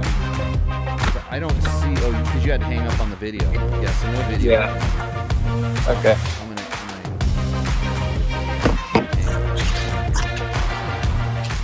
Okay, left my meeting. How was my video? It wasn't very good. What's up, Moto Buddies? Mike here from Taco Moto Co. What is the Taco Touch? It's the best service in the industry. Virtually 24/7 tech support via email or text, and it's like having a dirt bike doctor we're live on over call the every day of the year, helping you fix your bike bike or recommend parts or setups for you.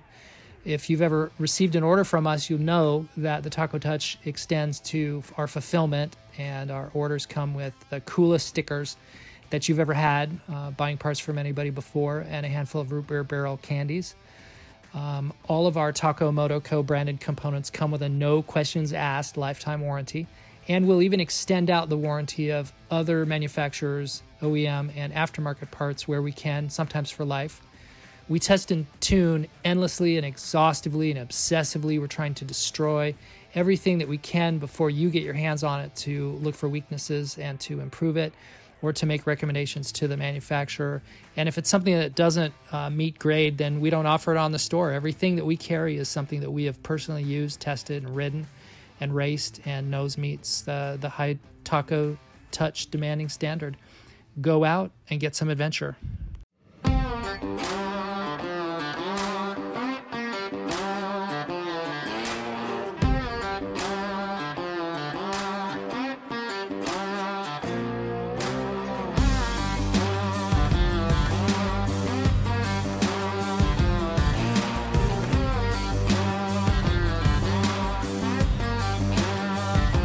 There we go. Probably use that as the. If there's no sound, start. Thing, so, cheers. There's no sound, right? Cheers, Mike. Welcome to episode 200, and I don't remember right now. Well, you don't hear anything, but Tech Talk Taco Tuesday. This is Tech Talk Taco Tuesday live on Tuesday, and believe it or not, tacos. So, showing the cameras some tacos right here. I had to put them on tinfoil. We are at the Inside Line Connects Media Merry-Go-Round. No, that's not what he calls it. What did he call it? We don't know. You can talk, Trevor. You're like the producer, because that's what you're doing. You're aiming these cameras at us and stuff. But everybody, welcome everybody. This actually is live for us, but not live for you. We'll stick it up on the internets.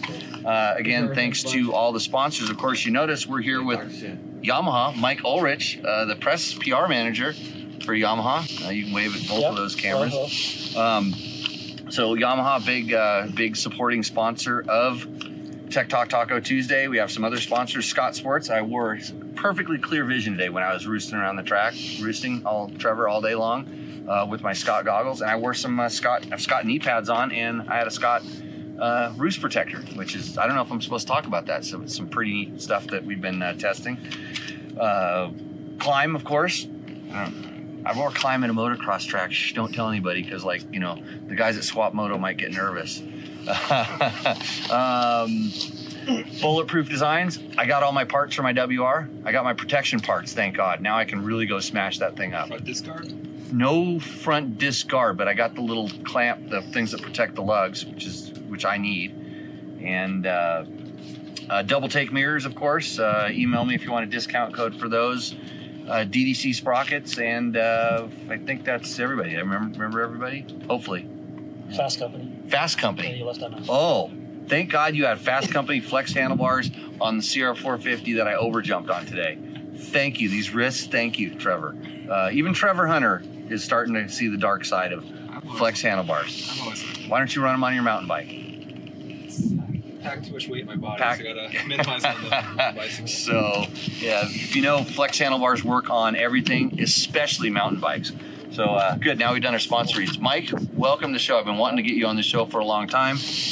You were riding, from our perspective over here, when we saw you, like, you pretty much were up in there, hanging it, little sideways, little whippy. No. Yeah. That was the wind blowing me sideways. Okay, but it got a little sideways, and you went and you got on the gas. You looked super solid from right here. And then you came back and you said, I feel like what? Probably poop. Poop? Yeah. Pretty close. He was complaining about how much he likes riding, how much. What did you say when I walked over here? What were you saying? Oh, I don't remember. I say all kinds of smart stuff. You were talking about how I want to get back into riding, but every time I get back on the bike, I don't feel that fast. I don't feel that good. Well, it's work. You gotta do it consistently to stay decent at it. And when you don't do it, then you just feel like crap and you're out of practice, and it's frustrating. This is what I heard. I walked back over and I said, how did he get in my head? Because I'm going to disagree with you that it's work. It's work because you've ridden at a high level before. Yeah. And you know what it feels like.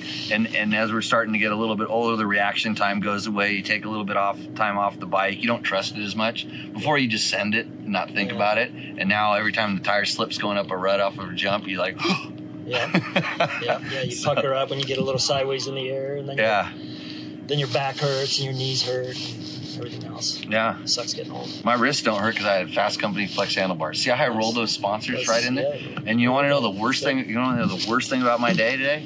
Didn't get to ride a YZ. Trevor. That is the worst thing. Trevor just didn't hook me up. When I came over, so we're in California right now, unfortunately, but I came back over from Nevada.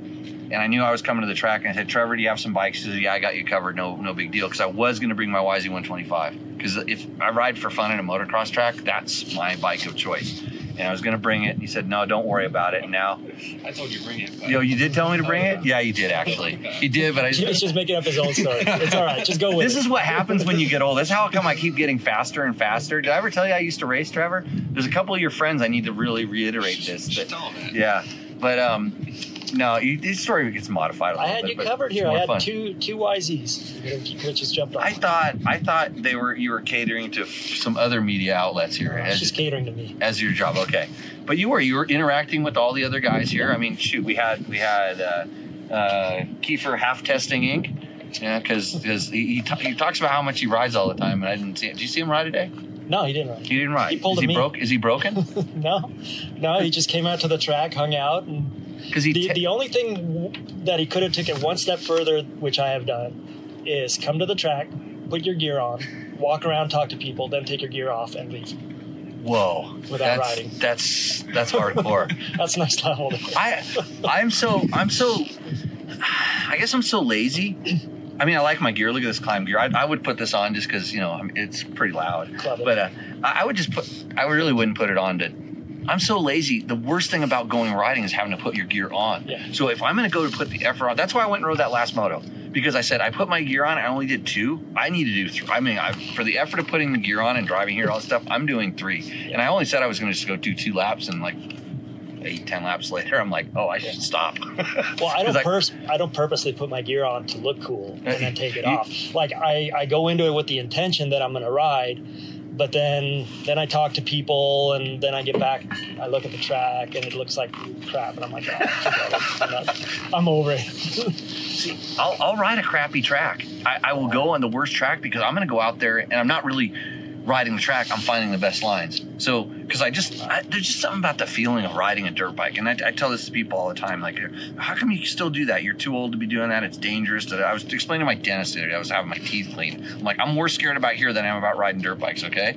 This is freaking me out. But it's like, it's just the feeling of motion that you get. Because I've been able to drive some really neat cars and do different things. Yeah. Airplanes, the only thing that's kind of, airplanes, surfing, and skiing or snowboarding are the ones that are kind of similar to me because they move in all these different dimensions. Yeah. And the dirt bike is so easy to do everything. You don't have to wait for a perfect wave, and it doesn't have to be a good powder day.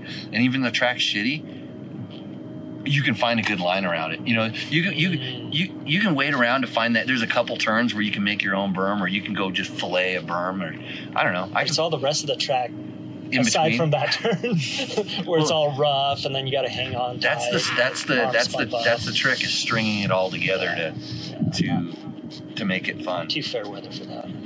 So anyways, so InsideLineConnect.com, it's Jason Happa does this, and so he puts together, it's a media camp is what it is, and so he gets some different brands. I'm going to have to read them off because I when I ride, I forget everything. That's why I write it down, or somebody hands me a paper that reminds me. But he had a bunch of brands come out here today, and we just kind of did it was like a speed dating, essentially. Yeah. Like a little speed dating roulette. And so today we got to see CCR Sport, which makes basically these bars that go in the bed of your truck to tie your bikes down. Because if you have any modern truck, if you tie your bike down, you're probably going to bend your truck bed. And so they make these things. We have a test on dirtbiketest.com. It was one of the very first tests we ever did of a product on dirtbiketest.com, was a CCR Sport bar. And so they were out here today kind of just rejuvenating us, reminding us what they are, although I have them in every one of my trucks, and I took them over there and showed them how I destroy them. So how I've used them over the years to mount tires and bikes and whatever else in there. Super awesome things. The other company that we saw, so it was USWE, Usway. They're still there. They're still here. You can probably drive. I'm gonna make Trevor maybe go grab one of these guys and bring them over here potentially. If they have beer, they can come on the show, because I'm drinking water right now, and then you're driving home. Trust me? No, yeah, maybe. I don't know. Do you want a Monster? Real one? Sure. No. Yeah, I'll take one. Yeah, No, I'll give you that could be. You can hydrate with Monster. That's got way more sugar and caffeine in it. That's like double the juice. No. We'll see how it zero goes. Sugar right here. Okay. Oh yeah, I used to drink those all the Or time. you can have one of these. Oh, these Super Sport. I haven't tried this before. It'll make you super. Okay, sounds good. And See, so I should have had that before I rode. I don't know. I used Do you to. want Monster? I used to revitalize my mind when I was on like a rally route, when we were doing rally training and stuff, because I worked with Monster guys. And I would start feeling myself fade. I kid you not. Like, you drink an energy drink, like something with a little caffeine, gives you, it's like, it's that zap you get, the wake up and stuff like that. But you got to be careful, because when it stops working, when it wears out, you feel extra on the backside. So, anyway, so Usui makes the backpacks. A lot of backpacks. They're getting into a lot of adventure bicycling parks, and they're connected now with Giant Loop. And Giant Loop makes these, like, go fast, go light is one of their sayings. They make packs that go on bikes, and gas bags, and what else? They had something else new. Fluid bag, kind of like. And they have like a bag that hangs over the side where you can put fuel in it. Right. So like yeah. You carry extra fuel. Yeah, extra fuel, extra stuff like that. So that was kind of a new thing they were showing us. Of course, we had Galfer brakes here, and I'm super familiar with Galfer brakes. I've run them on a lot of my bikes. They make brakes, lines, rotors specifically, but they kind of showed us a lot of their stuff, and just it was kind of good to see them. I'm getting an ABS delete kit for my Tenere. I know that's illegal, but I'm such a dinosaur. I'm such a dinosaur. ABS interferes with my riding. Like, me and ABS fight on a motorcycle. So I'm gonna turn it off. Yes, but if I forget to turn it off, then we get in a fight, and usually I lose. So, but the ABS is for most people, not for me. What else do we have? FMF. Got to see Little D out here. It's been a little while. I was reminding Little D that I took him riding for one of his very first times when he got back into riding. I took him and his dad. His dad wanted to take him riding, and he out in the desert, and I had bikes. So we went out riding in the desert. They were talking and showing us the 50th anniversary stuff. So Trevor got a jersey. He didn't wear it. Pro circuit. He had a pro circuit pipe on the bike, so couldn't do that. Guts was out here doing seats, and they were kind of letting us demo their Gull Wing seats. Did you try one? No. what do they call it? Do they have a name for it? Wing seat. Yeah, I've heard it called gull wing seats. I know when they were on. I've ridden with them on a rally bike before, but we put it on the KX450 that we were riding today, and pretty cool. I think more people like it than don't like it, and especially with bikes getting thinner and thinner, which everybody says they want. Don't everybody say they want thinner and thinner? Yeah, they want a thinner motorcycle, but then they're going to put a wider seat on. Because I like to argue with. I like to. So, Mike, when do you grip your motorcycle? Well, I have bad technique, so I really rarely grip my motorcycle. And that's why you see me flying sideways through the air. Okay, well. No, that means you're a good rider if you rarely grip your motorcycle. Because you know how you watch. Well, I'm really good. You watch the internets and the YouTubes where they tell you how to ride, and they say grip your motorcycle. They especially tell guys to grip their motorcycle with their knees. If you tried to grip your motorcycle with your knees, what would you have to do? I'd have to sit down. Yeah, you have to go I'm into so a squat. tall. Yeah, my legs are up over the seat, so I can't squeeze. And they tell you grip with your knees, right? It's the common thing. Well, I'll tell you that you need to grip your motorcycle when you're falling off of it. No, otherwise, don't grip your motorcycle. Hey, Sandro, you want to come over and be on Tech Talk Taco Tuesday? You'll be on a live internet show. That's not live; it's pre-recorded, but we don't edit anything out.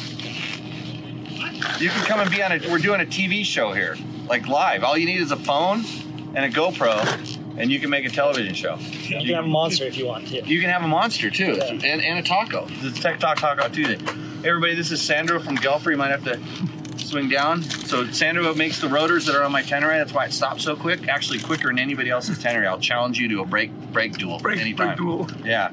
So good to see you again. Good to see you. We'll talk about riding in Death Valley. We'll call you next week. Okay, sounds good. Take care, guys. See you. Good night. Yep. So and you're soon to be a sponsor on this show. He just told me I'm number one. Just kidding. I'll send you an invoice. Yeah, invoice. So we had Galfer here. Motion Pro makes a lot of different tools. We have a lot of tests of some of their tools on our website. Trevor breaks a lot of things, and he needs a lot of Motion Pro tools to fix things. Do I know how to use them though? I know. You come over to my house and use mine. He brings me motors all the time. Like, you know about this because you get the parts order every once in a while. Yeah. He says, I got to go to Jimmy's house and fix all of the things. So, yeah, Motion Pro is out here. I went over there. They had a lot of cool stuff. Like things I haven't seen. Like, I need to buy some tools. Watch your wallet. It's like Snap. You heard the story about the Snap-on truck coming to the shop and all the mechanics, like they leverage their house against the tools. Well, my dad had a car repair shop, so we lived that life. The Snap-on life, they're all sponsored. But Motion Pro they have so many trick little tools to do stuff, and a lot of them are really shop focused. You know, pulling races out of headsets and stuff. Like, you know, if you're really working on a lot of dirt bikes, a lot of cool stuff. But I've always told people, like, if there's a bike specific tool or something like a fuel injector cleaner, a couple $100 for the tool, it's like that's expensive for one dude. But if you have 5 or 6 guys, go in and buy it. Go in and buy it as a group and just, have a collective tool thing for your special tools. And you can get some of the Motion Pro ones, which is kind of awesome. I used to have some of the best. I like the whole set, all the suspension tools and things, and they went away with Dirt Rider magazine. They were mine, by the way. I brought them into the office, and then when I left the office, I didn't get to have it back. And I want to know where all the Mac tools that I got, those weren't mine, those belonged to the shop. I want to know where all those tools and all those special tools went. Call Andrew. I probably should, because they have my initials on them in blue paint. I should go in there and take them back. But there's probably no way to get pre-cleaned off.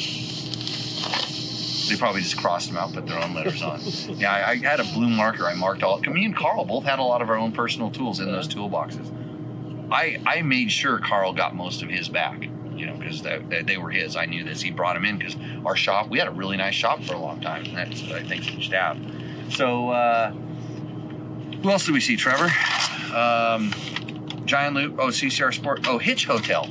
This is something we need to get a picture of. You need to Google image a picture. You got a picture of it? So. Yeah, so it's a little teeny tiny, like a teeny tiny trailer that you can put a bike rack on and tow it behind. Then you can have a little Hitch Hotel behind your. If you're going like a 2-day race. Yeah. Do you see that thing? I didn't see inside of it, but it's an open box. Yeah, it like telescopes out, right? And then you have like just barely enough room to lay in there. Yeah. Well, no, you could put two dudes there safely. You wouldn't be too close, But you could, if you had your own sleeping bag. I wouldn't zip them together like I used to, but But anyways, no, it's like enough room for a nice mattress pad and stuff in the back. And then you can have your bike in the front, and that way, if you wanted to close, lock stuff, you can keep there's enough open space in there when it closes up. Put a toolbox, right. Plus it has a rack in the front, kind of a cool thing. The guy's been in the industry for a while. He used to work with some other companies, and decided he was going to do that. The sound sounds like there's vehicles driving around. That's how we do it here, live, no choices. Yeah, unfiltered. Mm-hmm.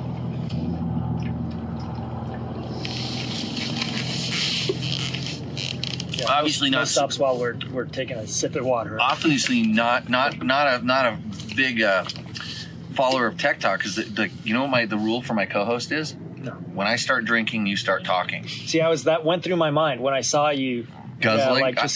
Yeah, well, the reason I just started dropping that is because just the other day I went riding, and I came back and it was hot. We were doing dunes and stuff, and it was hot, and I felt good all day,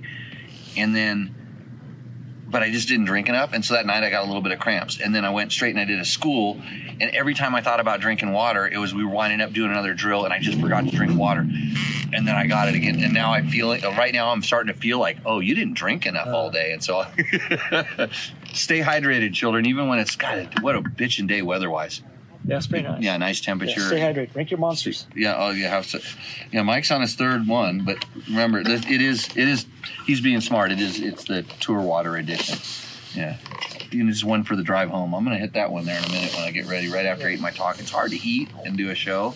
Yeah, I don't know it's about tacos. Those look. Might have Trevor ate them. Stuff on them. He ate them 3 hours ago. Hey, if it doesn't kill you, it makes you stronger. That's what I always say. I mean, if you want a larva. So, and then that was so it's kind of cool thing. You'll probably start seeing some more stuff from some of these companies as we kind of progress in different tests. I'm going to make Trevor do all those. Trevor did all of his research. I did all the talking today. Trevor did all the listening. That's how we work as a team, and it's gonna put all this stuff together. See, I need to hire somebody to do one of those. One of those. Yeah. Right now, I'm trying to do both, and it's a struggle. You got Stevie. So you started in testing at Yamaha. Yeah. And then how long did you do that? 19 years. 19 years in the testing side. Yeah. That's in-house as an actual employee. I did, I think, 3 years before that as a contractor. And was that, and you got hired to that because of your test riding ability? I like how you say that with such surprise. Like, well, no, I mean, I used to race against you, dude. You used to haul ass. Because I know, because I knew Scheidler and stuff. They were really particular about who they hired.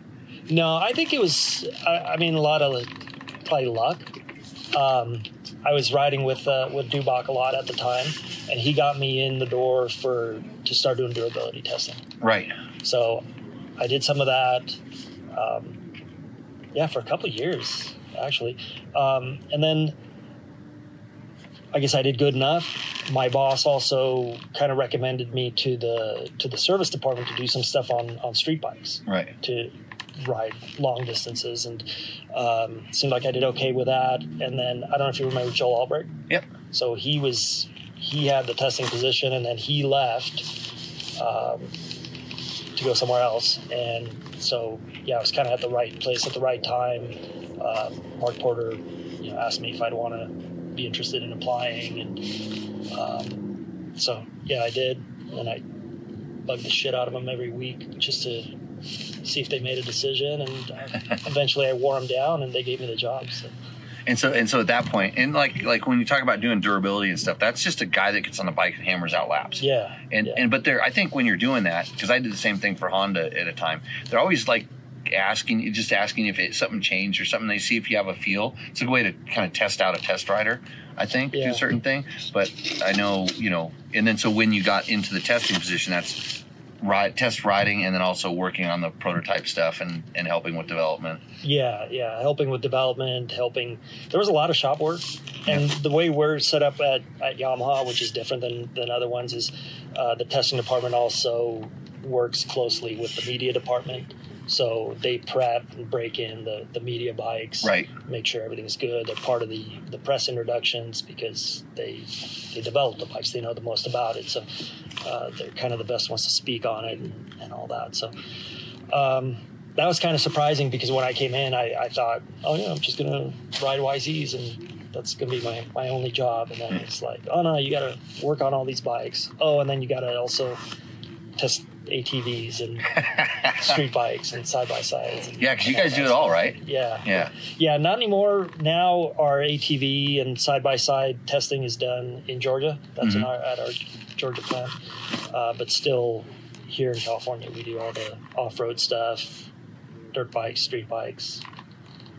Yeah, and that's YZs, WRs. YZs, WRs, FXs. Yeah. All the two-stroke stuff, dual sport, so like even T7s and stuff like that. The XT250, right. a lot of testing going on that one. A lot of development. Trevor, has Trevor told you about his XT plans? He has. I keep feeding him really bad ideas. I mean, they're good ideas, but he comes up with them, and then I try to help him formulate. Because he's going to race it in the 24-hour next year. I didn't hear about this one. Brent Farrell. I just came up with it right now. Oh, no. Brent Farrell would look great. Yeah, dead tall. It's not exactly the best bike for the tall guy.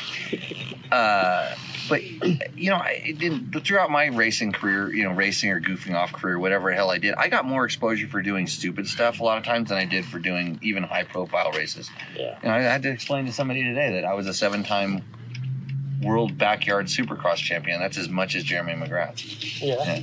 That was a big deal back then. Because we got it in a magazine. Yeah. It was super underground.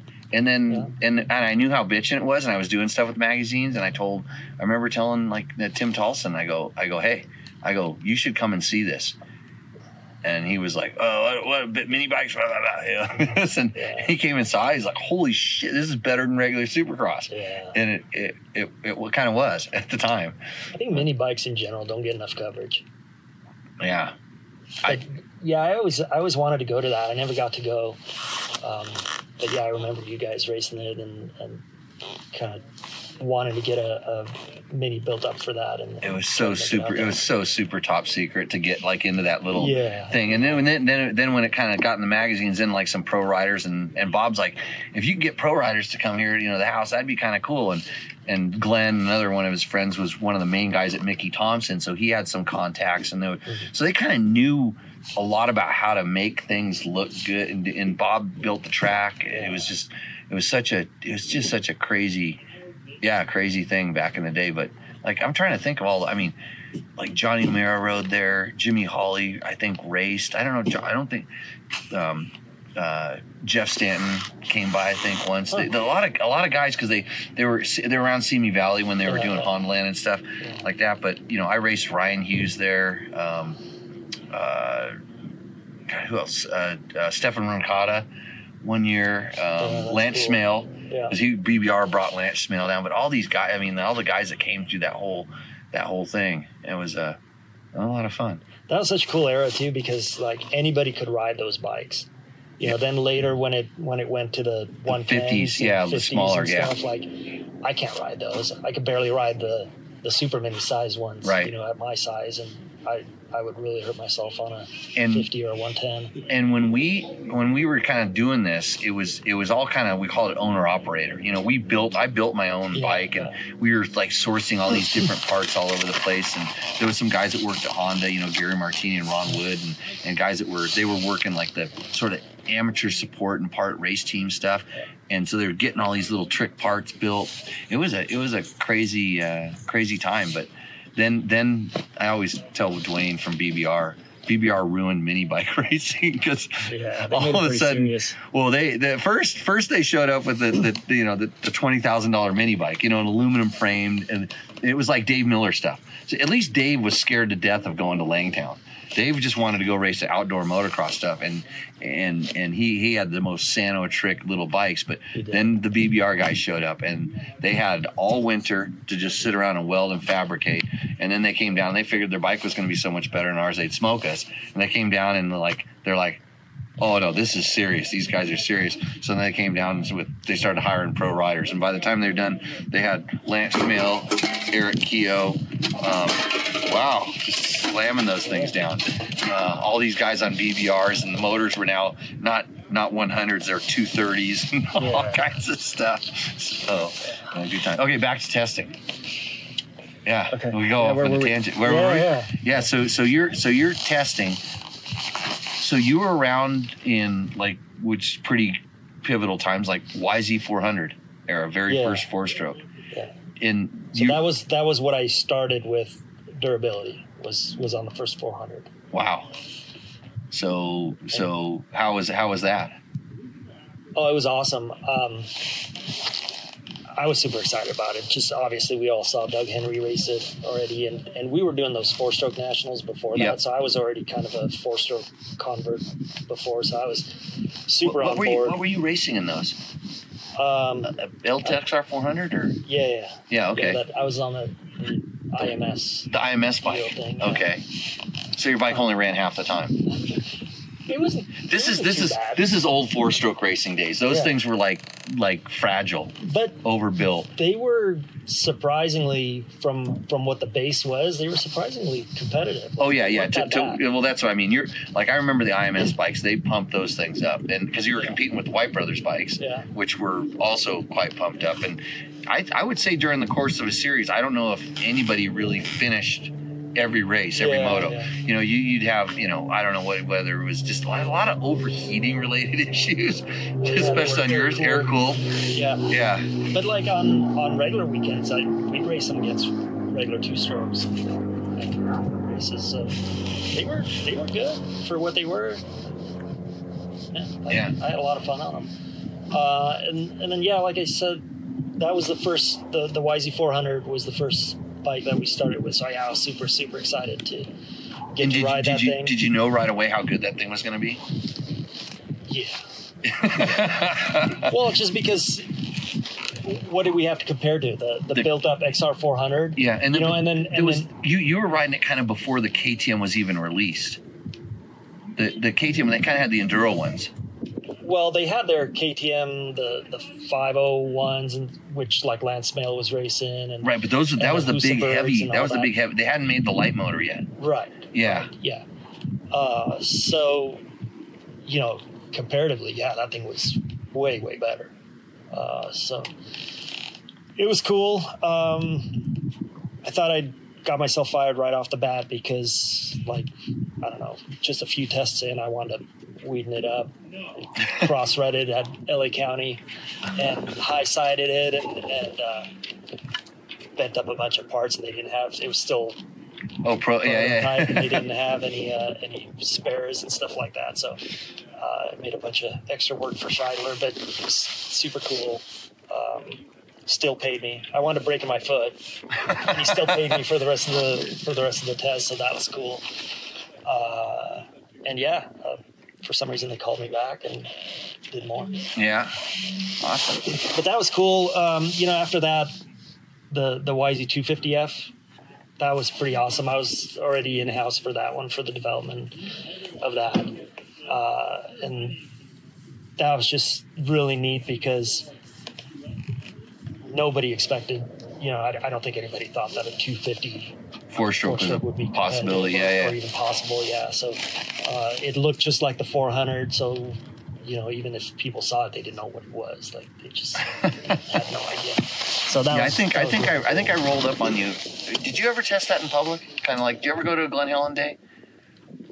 I think I wasn't there, but I think if I remember right, I think they did. There was a couple times when I was out, because I remember one time I rolled up on, and it was Butler, And it might have been it might just have been out at sunrise when they had the track rented kind of a thing. And we were coming out the next day or whatever. And it was like, like, don't look, it was, he knew, don't look too close. And I'm like, don't worry about it. I've seen this stuff before, but it was that big of a deal. It was that super top secret that I kind of trying to remember how much people knew about that bike before it was released. Like how much of it. Yeah, I don't think anybody really knew. Yeah, until they raced it in Japan, right? Is that where the first I think so, sighting was? Yeah, I think Fonseca or somebody went and raced it in Japan. Because I'm pretty sure I saw it. So I saw it before, and I said, "That's not a 400." That's not exactly a 400. So. Well, yeah, it had a little bit of a different sound, but I think like. Again, not knowing that was even a possibility, I think people wouldn't even think twice if it just sounded a little bit different. Yep. If this sound starts getting crappy with the wind, I made the wind, so we'll do that. And then, so just so people kind of know, how far does a bike, like let's say YZ250F back in the day, like before that happens, how long does that take? Like everybody thinks, you could just build a bike in a year or two. I'd say like planning stages and everything, it's a good 3 to 4 years. Some cases longer. Yeah. I think especially the 4-stroke stuff was, since it was all so brand new, it was probably longer. Yeah. And that was kind of just a pet project. The first 400, that was one of the engineers in Japan. That was just kind of something he took upon himself and did basically in his spare time because he believed in it and thought he could. Yeah, I remember hearing the kind of the backstory of like how that happened, and it wasn't supposed to. It was like something where he just believed that it would work. Yeah. And look at this. Yeah, no kidding. Yeah. I think there was a few people like I like to talk about Husabergs. I don't know if you know about this. There's this brand called Husaberg. Yeah, they make really powerful bikes. I don't know what happened. They got engulfed by KTM somehow. This happened, but I still own a Husaberg. But those guys had the same idea. There was people at Husqvarna, even when Husqvarna moved around, that had the idea. Obviously, KTM had the idea. That's why they engulfed bought up some of these companies. So there was, I'm really wondering what's next. I'm kind of starting to see electric. We're starting to see electric, and look at everybody that poo-pooed 4-strokes back when we were goofing around playing with them. And still to this day, people are like, 2-strokes can't be competitive and this and that and electric and whatever. And, I think it is hybrid. Yeah. Somehow they're going to figure out, they're going to combine a couple different things. It'll be hydrogen. Well, that's hard to get. I know a little bit about hydrogen. It's hard to make and very explosive. Yeah. Very, very explosive. Yeah. So they'll figure it out. Yeah. I mean, batteries are a little explosive. Yeah. Batteries too. Yeah. Well, so is a tank of gas if you do it right. Yeah. These things aren't the safest things in the world. So we talk. So it takes a little while to develop, and we get this question all the time. And the YZ 350. Please. What about it? Yeah. Never heard of it. I know. Is that something people want? Yeah. I'm asking this because we get it all the time. So last week we showed a picture of the Fantic, Fantic 300 2-stroke. So, which is the same thing. Everybody's like, well, why doesn't Yamaha make it? Well, that kind of, there's some Yamaha involvement. They sell technology, share technology. There's some of that. And we never see, that's the one brand we never see come over here. Right. And could you explain what the deal is? No. I don't really know the exact deal with Fantic. Like, I don't know the exact relationship there. All I know is we can't get them here. They're their own separate company that somehow we like get them a base, and I don't know. I've heard before, because Honda does it with Montesa and stuff like that. It's like, in order to be able to sell stuff in that country, you have to have not in an importer, like you have to do some certain amount of manufacturing needs to be done in that country. Right. And so these are why these partnerships kind of evolve and develop, and how they, I don't know enough about it to even speculate, so yeah. rather not. Exactly.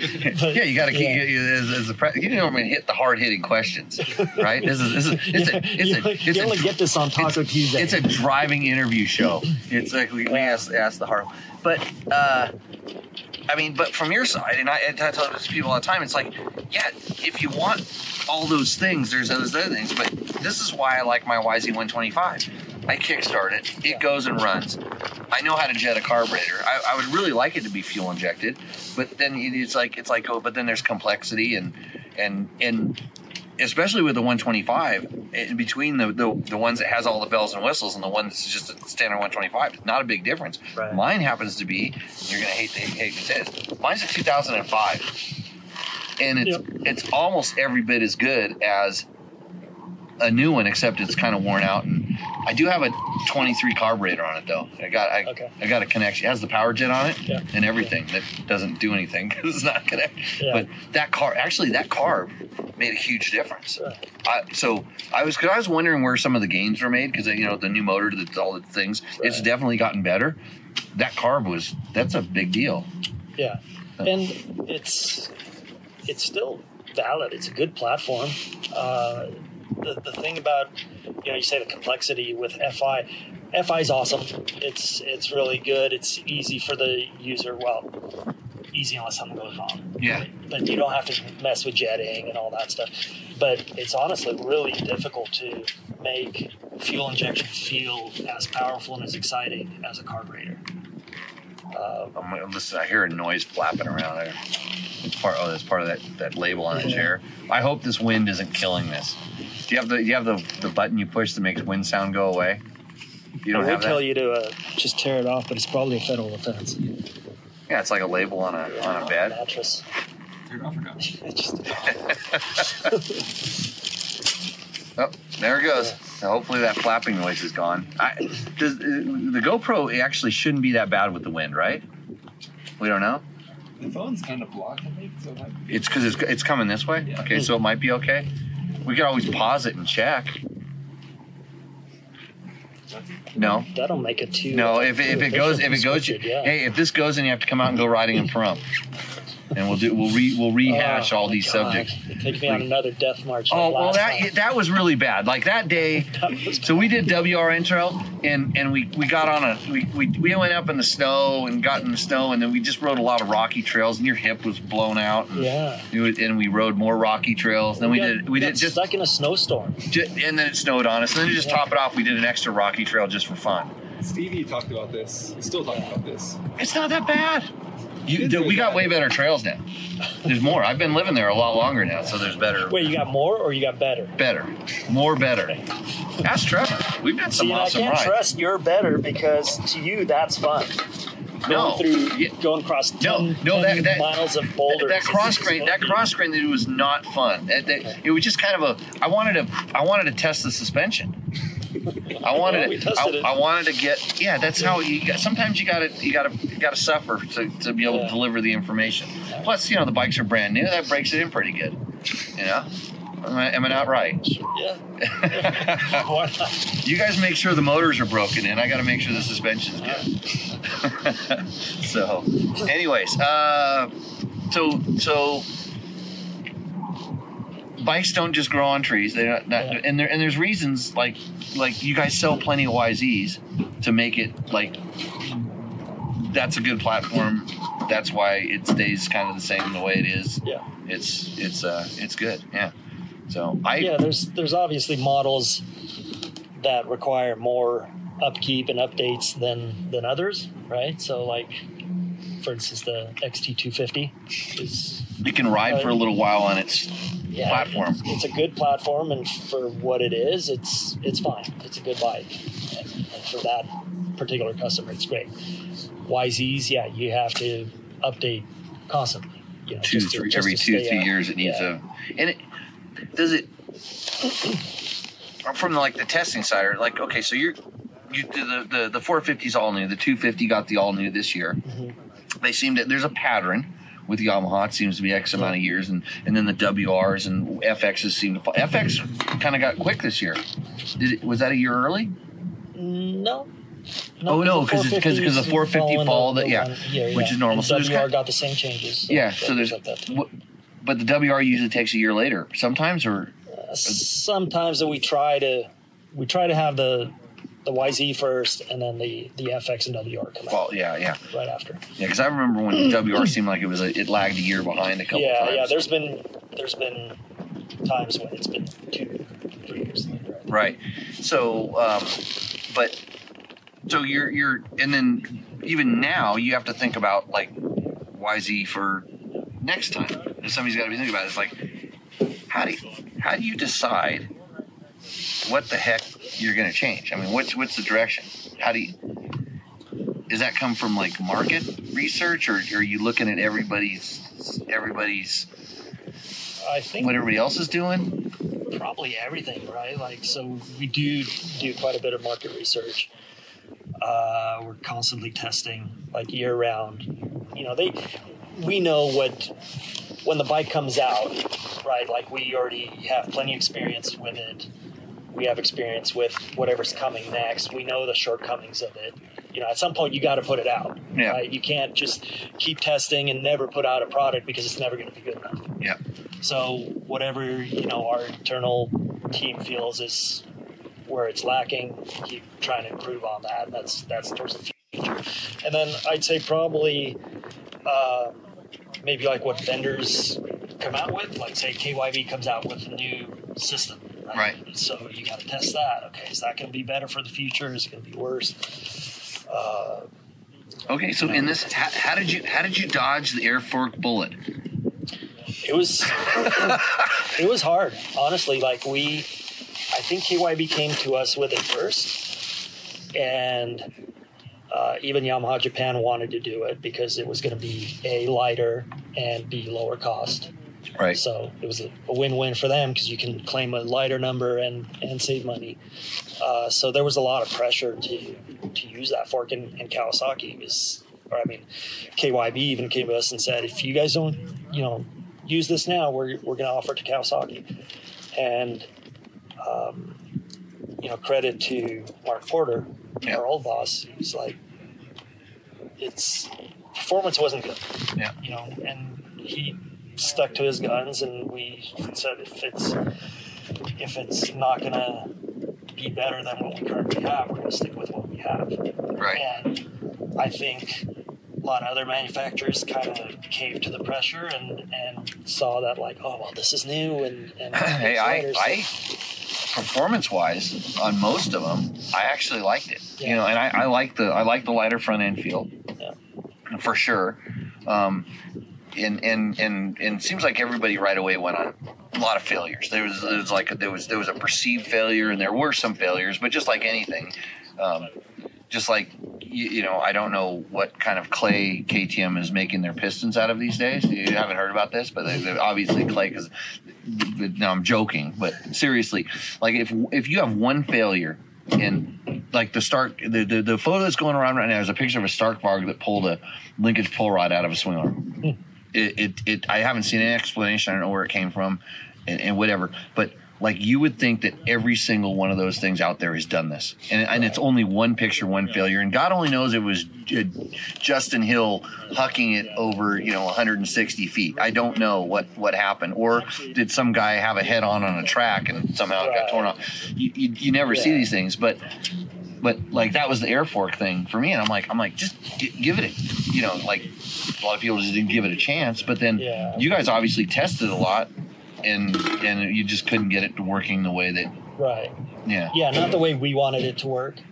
I think there's some positives of it, but for us, I think there was more negatives. And then we just weren't also sure that, when you look around and you go to a track on a weekend, how many people show up and they don't even check their tire pressures? You know, and now you're like, okay, now you got to check all these other pressures. And I think and check Kawasaki it had 3 one with times like during the day. 4 or 5 Schrader valves Yeah. on it. And I mean, I tell you what, out of all the air forks, that one, I had some magical fork. I had the best forks ever. Yeah. But you know, it took 2 motos or two testing around and playing with a lot of stuff to get it right. And then if I went to another track, I'd have to do the same thing. And I can geek out on it, but it was only for the sake of just trying to get this thing working good. And net, it was 10% better than the spring fork on the Yamaha. Yeah.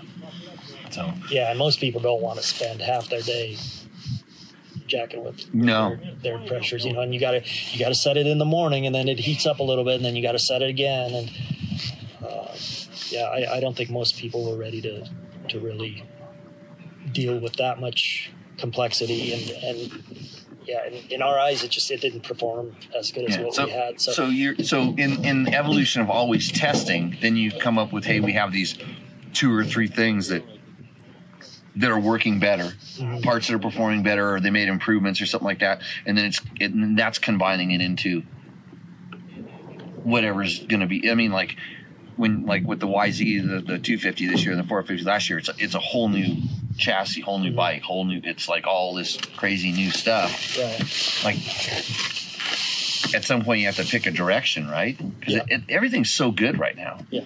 Like you can hop on a 4 or 5 year old bike and they're still pretty damn good. It might be a little different flavor than today's bikes, but that's the thing that always interests me is like when you're going to go to a wholesale change. I mean, when you say when you guys bring a bike and with Yamaha with their R&D guys being involved with the magazine comparisons and stuff and the testing, the test riders, outside test riders coming in,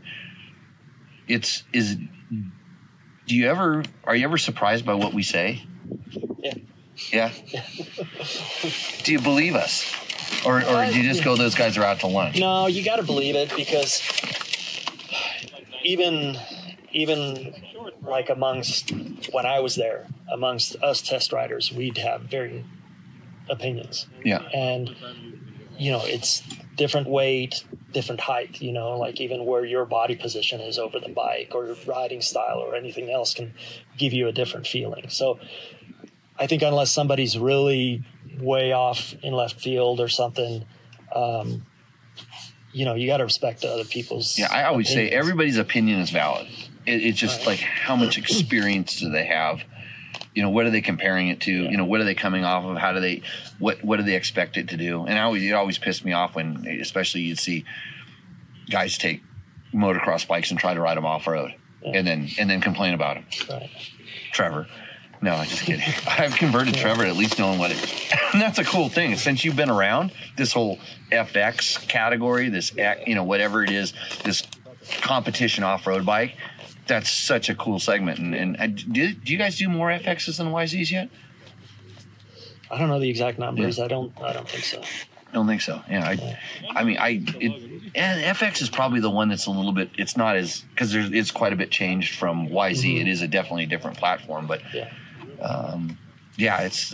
but that, you know, I always wondered, because when we come to do these comparisons and we do shootouts, you know, a lot of times you just go straight to doing a shootout and stuff, and all the manufacturers, they're kind of just like, you know, that usually that's when other companies, that's when you'd see their R&D guys show up, because they're there to kind of see what it's a good way of doing, you know, some outside testing.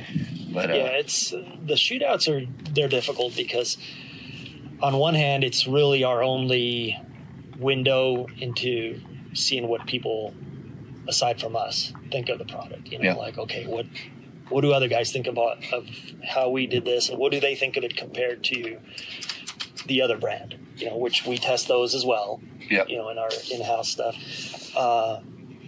So it's a good window that way, but on the other hand, it's like maybe sometimes we put more weight in it than we should, because it's like, what's the perfect way to do a shootout? I don't know if anybody knows, right? There's so many shootouts. I did it now at Dirt Rider. I'm pretty sure I invented the perfect shootout. I don't like to talk about myself or my great ideas that much, but no, I hated them. I absolutely hated shootouts, other than to ride the same bikes at the same day at the same track will tell you which is the best bike for you at that track on that day. Right. And if it rained and it got ruddy, yeah. So like if you ride a certain bike in the morning when the track's fresh, and then the next bike, you ride the competition's bike at 3:00 in the afternoon at Glen Helen compared to first thing in the morning, it's going to obviously feel a lot different. In order to get like kind of some sort of consistency or results and stuff like that, the one thing that we were doing in the last few years I was doing shootouts is we'd get the bike to what we call a good base setting. So if you're stock, and a lot of times they were stock, but a lot of times we just find some things that help bikes for that track, and we kind of, okay, here's where the bikes are. We're not going to jack around with them. I had what I would call normal test riders. I didn't have guys that were way outside the weight range and stuff like that. And we'd try to have, if it was 5 bikes, we'd have 10 guys, and it was 5 slower guys and 5 faster guys. Yeah. And every bike was on the track at the exact same time. And then you'd get 5 guys to do 5 laps and then switch. And the other 5 guys would hop on the bikes and do 5 laps. And we were always doing lap times. We kind of do those quick little motos and stuff and just quick impressions. And we never told anybody what their lap times were. We had them tell us which one they were fastest on, felt fastest, which one, this is competition motocross bikes. And we started adapting the same kind of shootout when we were doing off-road bikes. We'd go up in the hills and set up a course, or, we'd have a loop at the 24-hour, we'd do loops. We do these different kind of things to try to, because that's the thing, is like everything's always changing. Road racing is kind of consistent, but you're testing motocross bikes and then it's like, nobody knew which bike they were fastest on. They always guessed, and very rarely were they right. And then you average it up, and all the bikes are within like a half a second of each other, and you're just going, because every bike was on the track every time, and it's like, okay, I like the blue one. That's when it really kind of, you felt more comfortable on a certain bike, and there's all kinds of stuff like that. When you use certain magazines, they'll use Racer Kids, and then for a one-day shootout, of course they're going to feel the most comfortable on the bike that they normally race and they ride every single day, right? So it's I don't know what the answer is. I don't know that there is any perfect I was always wanting to, the one I wanted to do is I wanted to take the development riders from the manufacturers. I think I pitched this to you guys at one point. I wanted to get the test riders to come out and do sort of a shootout with all the manufacturers with their own test riders, and then they can't vote for their own bike. But then we could get some feedback, just some interesting feedback, and then that way you guys could have the next step on development. And then there was like, well, the questions like, well, what if so and so's bike's a cheater bike, or what if this or that? It was just such a funny thing, and it was like because I really wanted to learn more about just how to properly test bikes, different things, and I got to work with some really good people like Scheidler Ed Scheidler back in the day, and with the guys at Honda R&D and just learning different ways they do, and I never shared what anybody else was doing, but just like seeing like Scheidler's form, how they like to describe how a bike does this or that, or different things that were important to different manufacturers. It was real interesting to get an insight into that, and I wish that people that evaluate this stuff, give opinions on it, had a little bit more background in that, as opposed to just like, okay, we're going to show up here and go do some laps, and it's like, somebody else is gonna feed me and pour gas on my bike, and I don't have to work on it, and we'll probably get new tires. So one of the things that's frustrating is like what I think any of the in-house manufacturers do is when they test, like no one's allowed to talk to each other.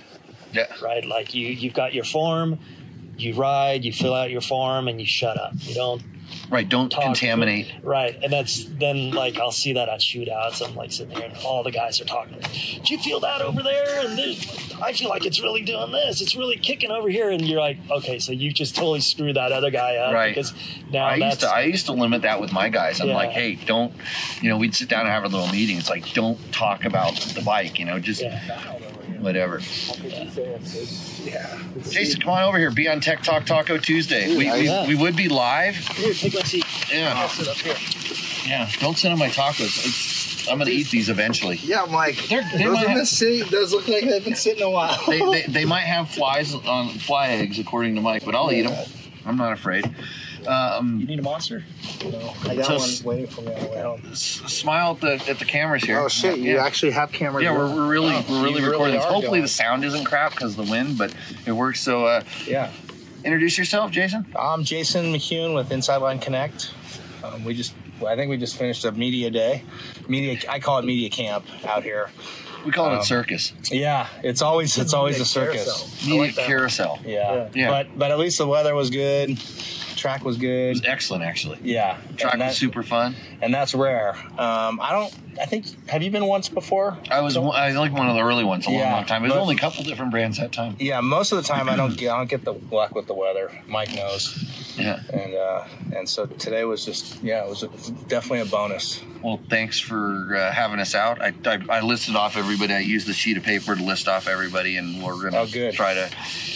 Well, hopefully they all want to advertise with Dirt Bike Test. That's our goal. Trying to stay afloat, right? Well, that's the goal. I was glad you kind of threw that in there in the email. It's like not just for them to pitch their stuff at us; Yeah. it's for us to pitch our stuff at them. Yeah. And I'm lucky because half these guys remembered who I was. I don't know if I've ever told you. I used to be a really big motorcycle editor guy. In the industry. Yeah. I know. Now I just live in a hole. I dig holes out in the desert and I crawl into my living. Yeah, I know.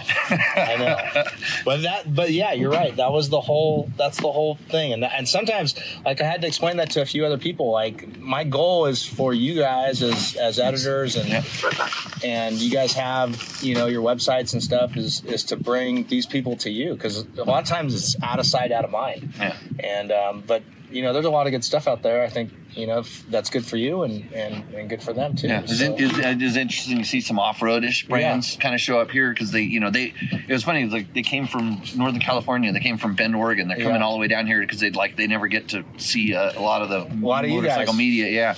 And see kind of what we do and how we do stuff is. I think it's as educational for them as it is for us. That I'm trying to learn this new.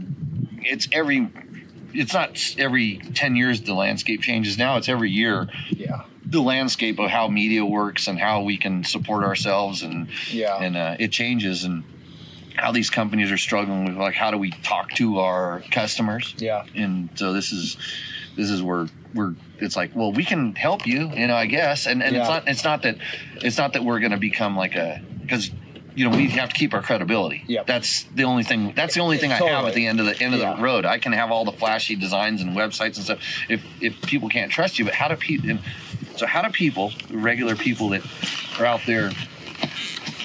This is a question for you too, Mike. How does a regular person that's out there floating around watching this kind of stuff in his orbit? How do they know where the good content is coming, where the good opinions are coming from? Because I think about it when I want to learn like something in construction, right? I want to learn how to do tile or something like that. There's 800 videos of guys that tell you how to set tile. How do you pick the best ones? Because I think right now maybe Google and Facebook are kind of deciding which ones are the best. Yeah. But it's also like you just said, credibility. Everybody's going to talk to everybody else, and things like that. But with the companies that came down, like you said, from Bend and from all these other places, the point is that they don't get to see you or talk to you face to face ever, and they probably don't realize the opportunities that you could provide to them. Yeah. And vice versa. You don't get to talk to them either. So hopefully there's some business at the end of the tunnel for both sides. Yeah, I'm horrible at that. Talking to.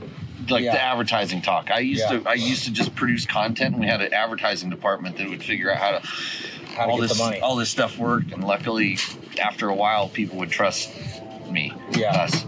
Our brand did our thing. So for sure, it's definitely getting harder for you guys because it seems like just our society in general nowadays doesn't trust media.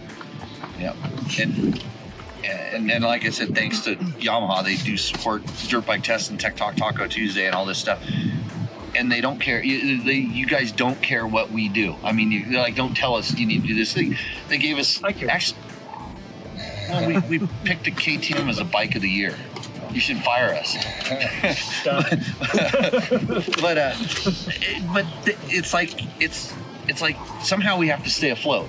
You know, we have to keep kind of things rolling. So yeah, it's a good for us. I appreciate it. Thanks for having us out today. And with that, I think the wind's gonna wreck our sound. We're gonna have to redo everything, or I'm gonna just have to do sign language for the whole thing. Yeah, this is most fun we had Trevor, all day. do you know what you're gonna do, Trevor? That's your job tonight. You're gonna do the what do they call it when they transcribe it and the title's going across. Yeah. So I don't do that. anyway, Jason, thanks for having us out. Mike, thanks for sitting and telling us some cool stories. Yeah. And with that, everybody, we'll see you out in the trail. Trevor should have this edited up tonight. If not, you have to wait till next week. See you. Cheers.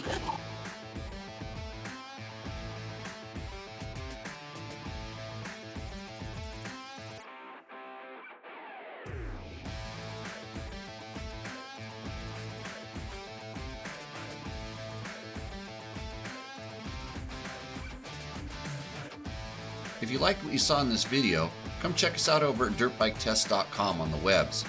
We have bike tests, product tests, a lot of fresh dirt, and you can even support us by clicking through our links. Hopefully, we'll see you out in the trail.